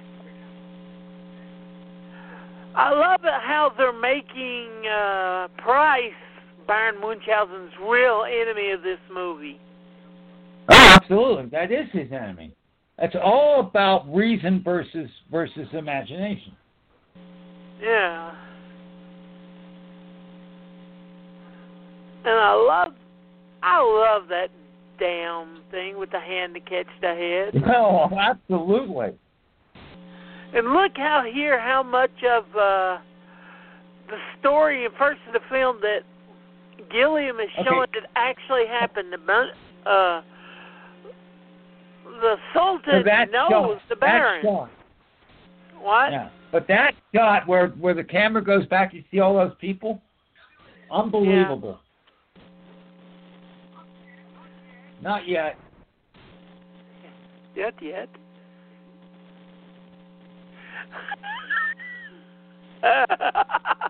have any famous last words, Carl? Not yet. Yep. And here we go. I love how pissed off everyone is in this movie. You know.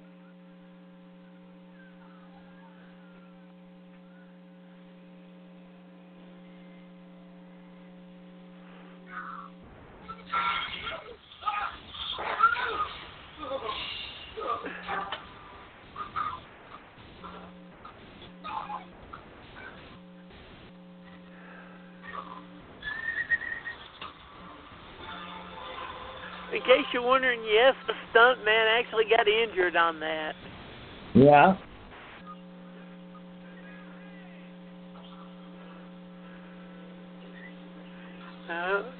The coolest decapitations ever in a movie. Doink, doink, doink, doink, doink, doink, doink. Yep.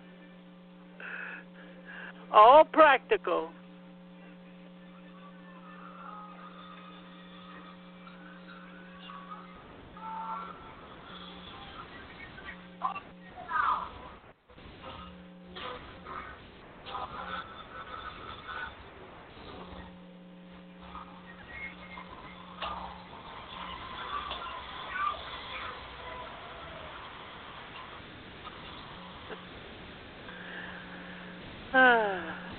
And yes, this is stuff we grew up with, Ray Harryhausen and stuff like that.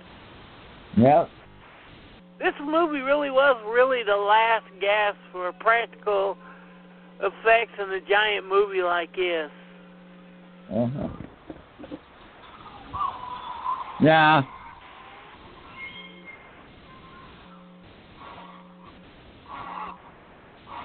Uh-oh.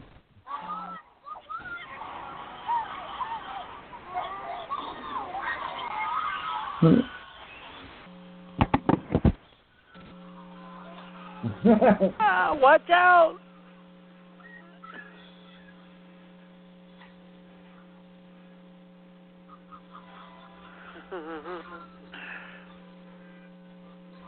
Sorry, but this is a big kid movie, and big kids just standing in front of the TV.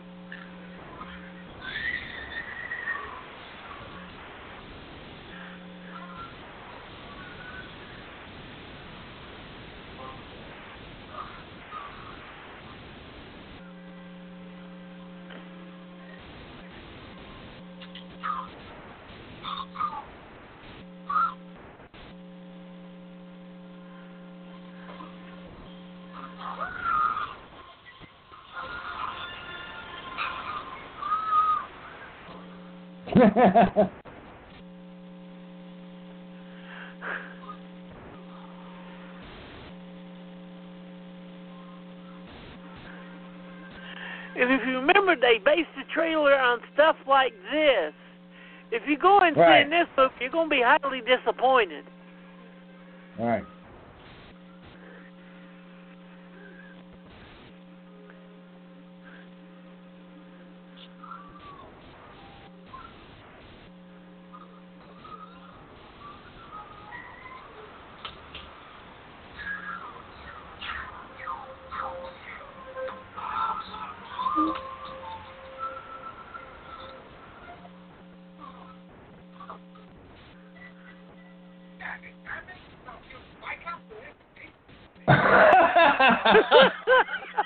Ungrateful son of a...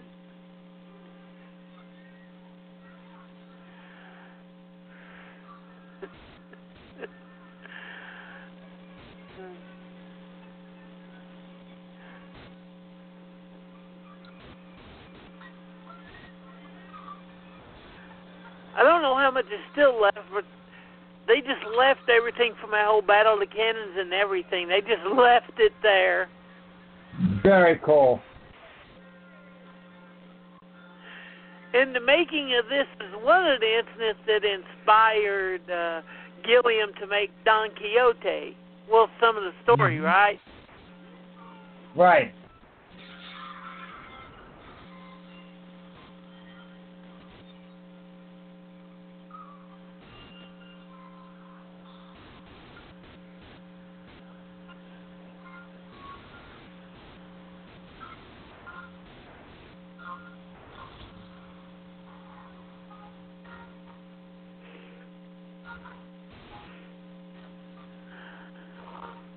Is it me, or is Big Man there the first gay character in movie history to be able to throw around 3 giant ships? Again, it's never you know, it's never specifically said he's gay.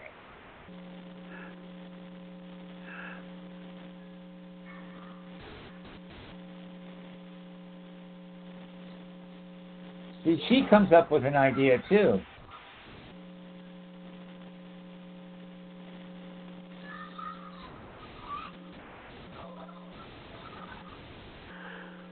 I wish he had gotten to do his Looney Tunes gag there like he was wanting to do. Yep. And that would be the elephant grabbing a guy and smacking, trying to hit the mouth.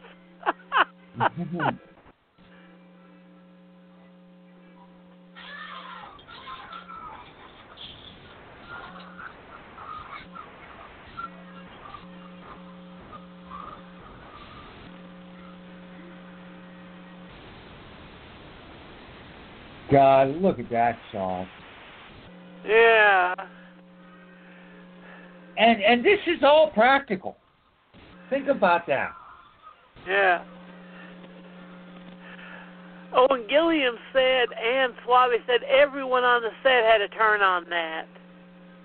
Yeah. Because imagine how badass that would make you feel. Oh, friggin' lootly.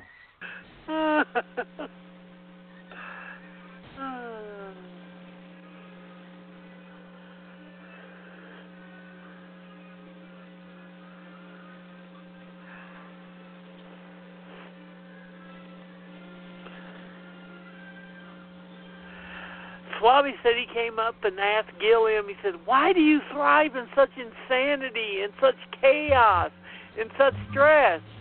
And he said, I don't know, but I do. Mm-hmm. Yep.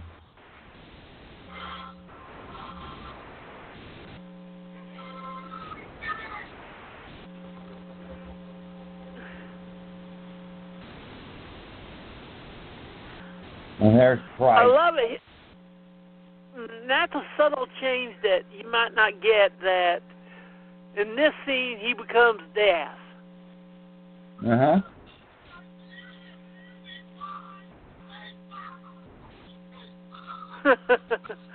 That wasn't intentional. That was a boo-boo.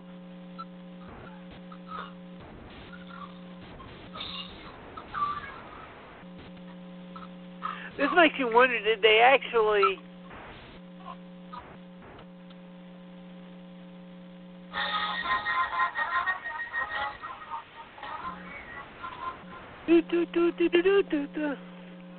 Mm.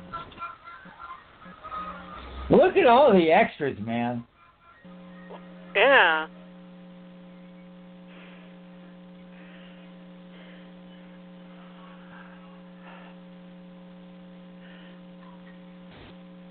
And we're going to be going overtime by 10 minutes. Only 10 minutes, Carl. Yeah, not too bad. And plus, it doesn't seem like we've been on here about 2 hours, does it? Yep. No, it doesn't feel like that at all. I love this freaking movie. Oh, agreed. And there... Yeah, there he is.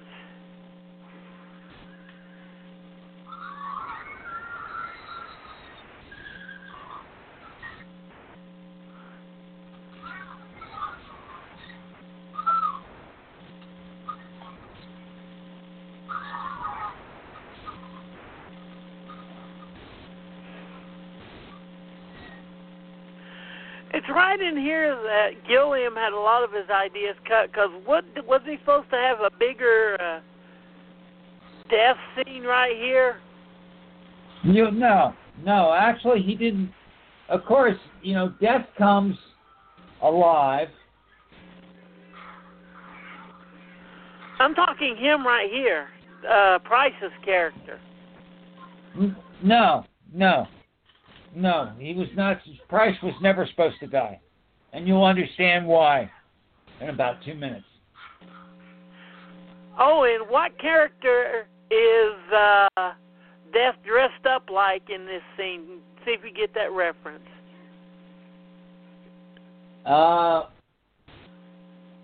You know who it looks like? It looks like David Warner.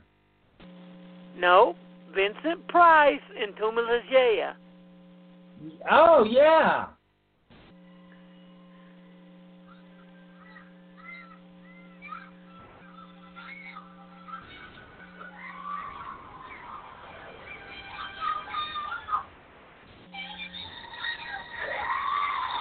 God. She is fearless, that girl. Yeah. I love her.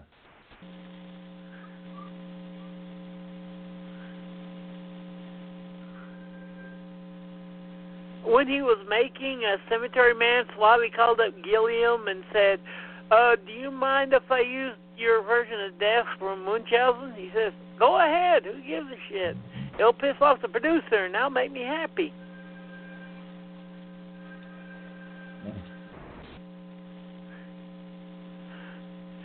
This is really the last time that Gilliam did a studio production, right? Yeah, I think so. Because everything after this was big stars, but it was sort of, he did it himself and then sold it. Well, 12 Monkeys was Universal. 12 Monkeys was, that came after this. But then he had 2 aces in the hole for 12 Monkeys. Mm-hmm. Bruce Willis and Brad Pitt. Right. And I'm saying that as in the sell it, not that, because they were damn good. And plus, he won Oscars for The Fisher King.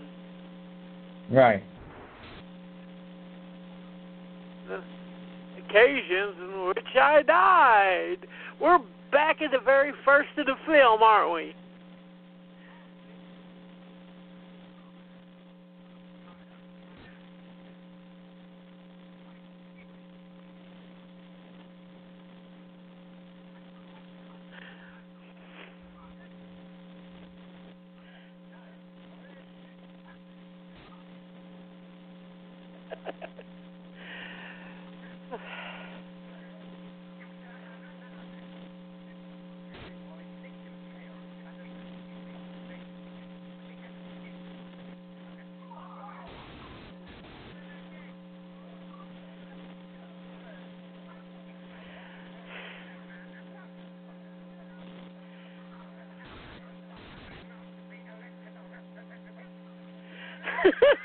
I love how official he makes his titles. Fuck you. What? Open the gates. You just like that's like saying fuck you. I mean, I am your elected official.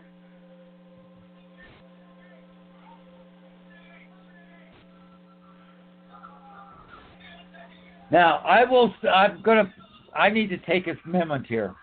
We're going to get to a point here right at the end in the last line.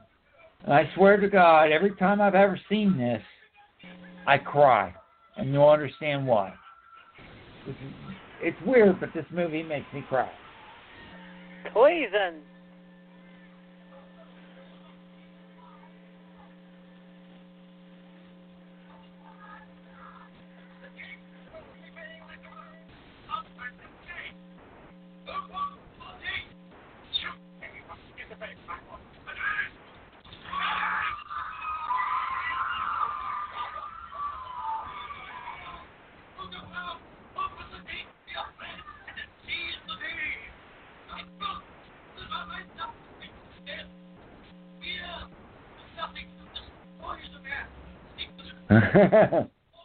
No. Amen.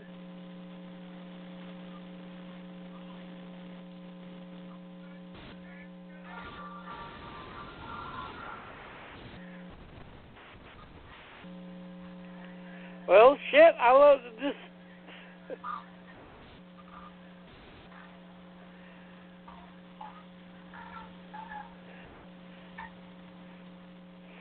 Opa.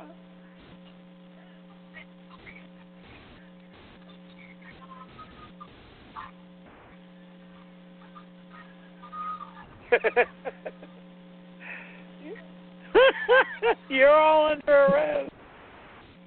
You're under the arrest, Carl.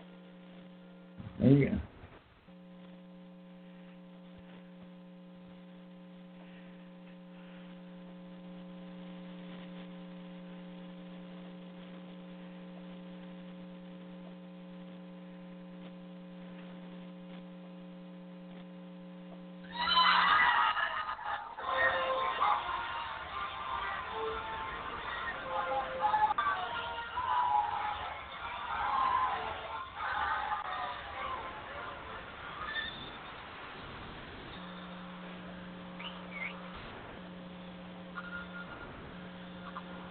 Last line's coming up, man.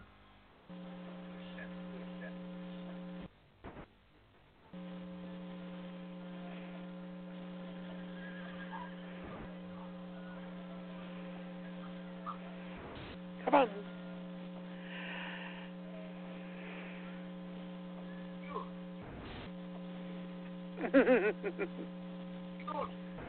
Well, ladies.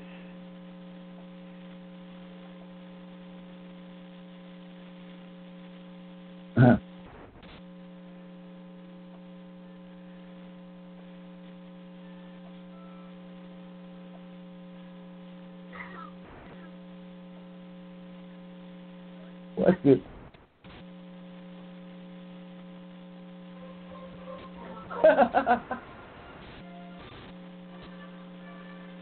Love that line. So it just wasn't the story, was it? And then he gives her the rose. And the dog's following him. I love this. And daughter. Yes. If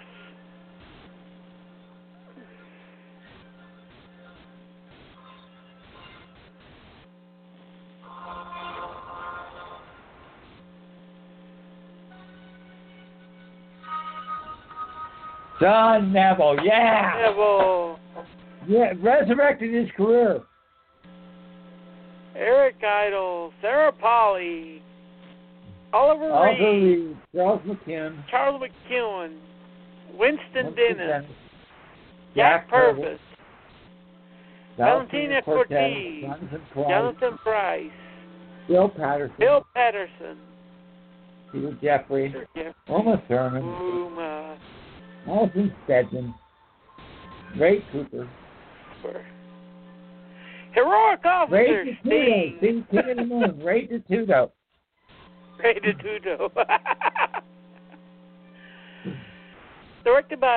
Produced by Thomas Shuley. Fuck you. I'm producer David Tomlin. Fuck you too. Supervising producer. Fuck you. Fuck you. Just fuck you dealing with the producer. No, Ray Cooper's in it. So no, he's cool. Okay. Charles McKellen and Terry McGillian. Music by Michael Kamen. Giuseppe Rotuno. Unfortunately, Michael Kamen died young. He died very young. Died like a couple years after this movie was released. Oh, he always did good scores. Oh, yeah, absolutely.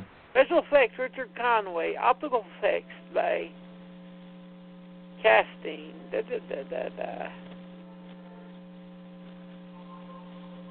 The art directing. There's so many awards this movie should have run. Best art direction and all that. Oh, absolutely. Absolutely. First assistant director, John Costa.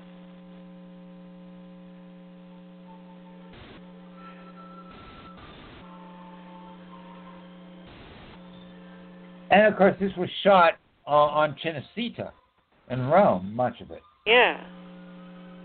See, Cristina Girossi, Gino Tanamaggi.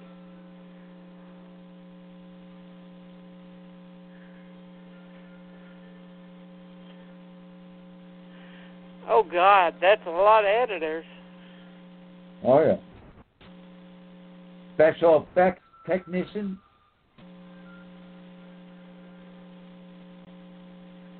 Matt.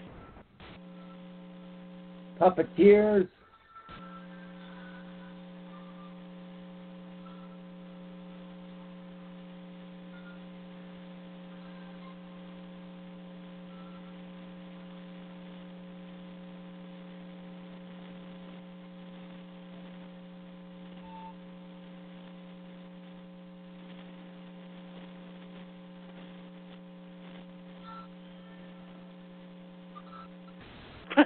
Michael Kamen and Eric Idle did The Torturer's Apprentice. Yeah, The Torturer's Apprentice, right.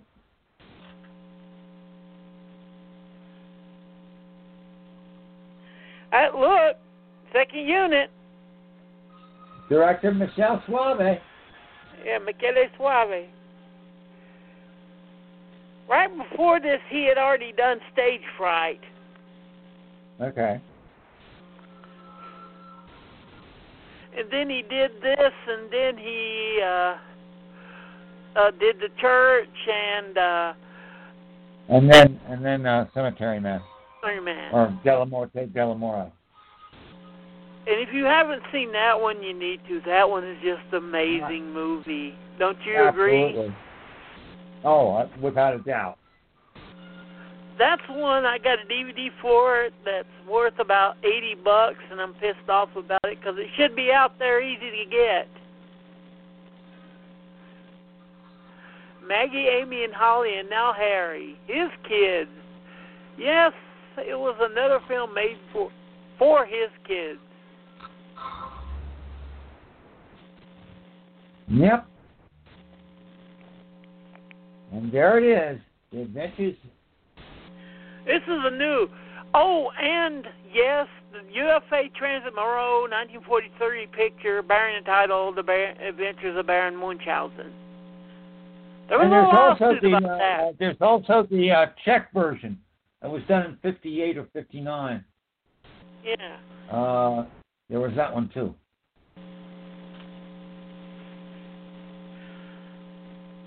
Okay, now Great the wrap-up film. part, and I can ask you a very fun question for you. Okay. What is it about Gillian that you love so much? I think that's real simple. For me, it's about the stories. And it's about the imagination. If you take a look at his films, it's about King Arthur. Okay, it's the first one. Of course, that's a Monty Python film. But then you get into Jabberwocky, and he's still telling the story about the Jabberwocky. Then the Fisher King.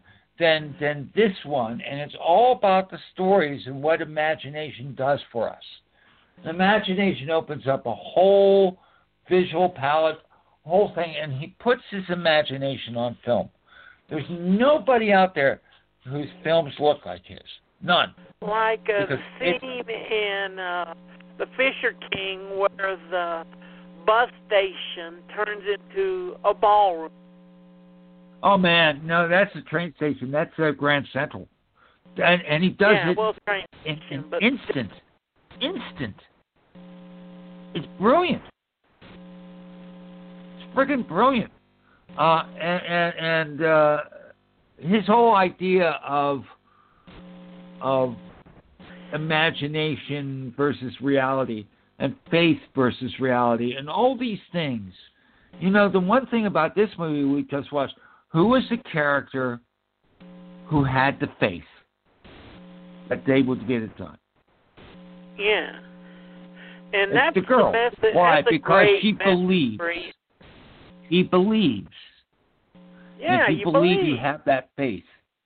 And sometimes that faith, it works out.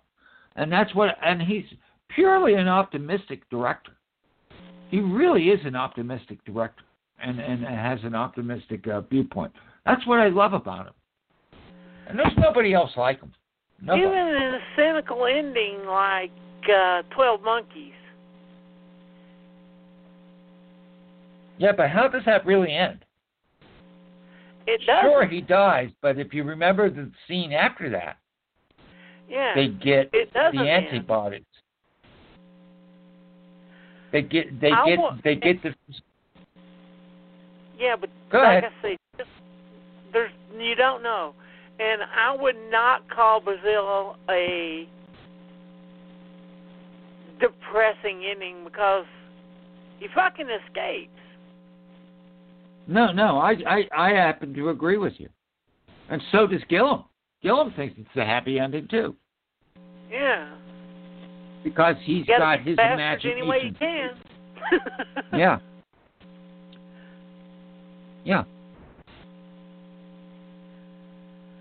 You know, and it's interesting how you take a look at his films. And even if you get into his later films, why are you doing this to me? I'm like, okay. The later films, you talking Tideland era? Yeah, exactly. Tideland. Imaginarium of Dr. Parnassus, Tideland. Yep. There's one that we're forgetting that comes out. What was the one after 12 Monkeys, but before? Okay, so we have Mumchhausen, then we have The Fisher King, 12 Monkeys. Then we have Fear and Loathing in Las Vegas, which actually, to be honest, is probably my least favorite of all his films, with the exception of the one after that, and which would be The Brothers Grimm, which really is not his film. What? Yeah, it's Johnny Depp's film. Right. But Tideland, The Imaginary of Dr. Parnassus, and the Zero Theorem I like. They might not be top-notch, Gillian.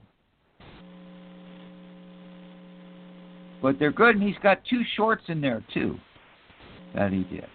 But I'll tell you what, if you want one of his later films that I think is a friggin' masterpiece, it's Tideland. And I'm one of the few people that will say that. I friggin' love Tideland. it tries too hard to be offensive. Well, perhaps so. That's still the girl that plays Eliza Rose in there. But that's a half cup, half full, half empty shit. Yeah.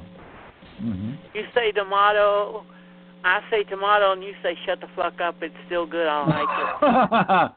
And I also like the Zero Theorem too, even though it was low budget, perhaps. I like the Zero Theorem. No, that one got good reviews. Yeah. And I still have not seen The Man Who Killed Don Quixote yet. I do need to see that at some point. I know. Well, thank you guys for listening. We'll see you on Thursday for Shampoo, and that's probably going to be me and Carl. Yeah, more than likely. More than likely. Okay, but that'll be fun.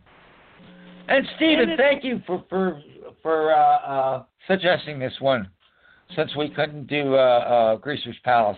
This was perfect for me. We're going to do it, goddammit. It's a fucking moral imperative to me now. The movie slapped me in the face twice, and I'm like, no. Okay. Good. We'll have to schedule it. All right, Stephen. Well, I want to thank you for having me on, and I guess we'll see you on Thursday. Yeah, and one thing, always believe in fantasy, because you can't have too much reality in your life, can you? Yeah, let's not talk. I can think of someone I would say that to, and I would probably get hit over the head. But okay. Well, I get hit over the head too, but still, I would rather have all the people out there watch movies, enjoy movies, than think about what's going on outside their front door. Yeah. Yeah, and you know what? At this point, I think we need to have an imagination. We need to keep that door open to get through what we're getting through right now. Be very, very serious. And if you guys do anything for me after this is over, go to the park or go out to a country and find a dandelion and blow it into the air like you did when you was a kid, and look at all those beautiful little white puffy things. Mm-hmm. Or find a rose and give it to somebody you love, just like Barron Munchhausen did tonight. Or buy a black one and give it to someone you hate. Nah, this is all for love. This is happiness. Get a rubber rat and send to him, too, because that's kind of funny. You know, or a rubber chicken. You know, that might work. Yeah, choky chicken. I mean, good night, everybody. Good night.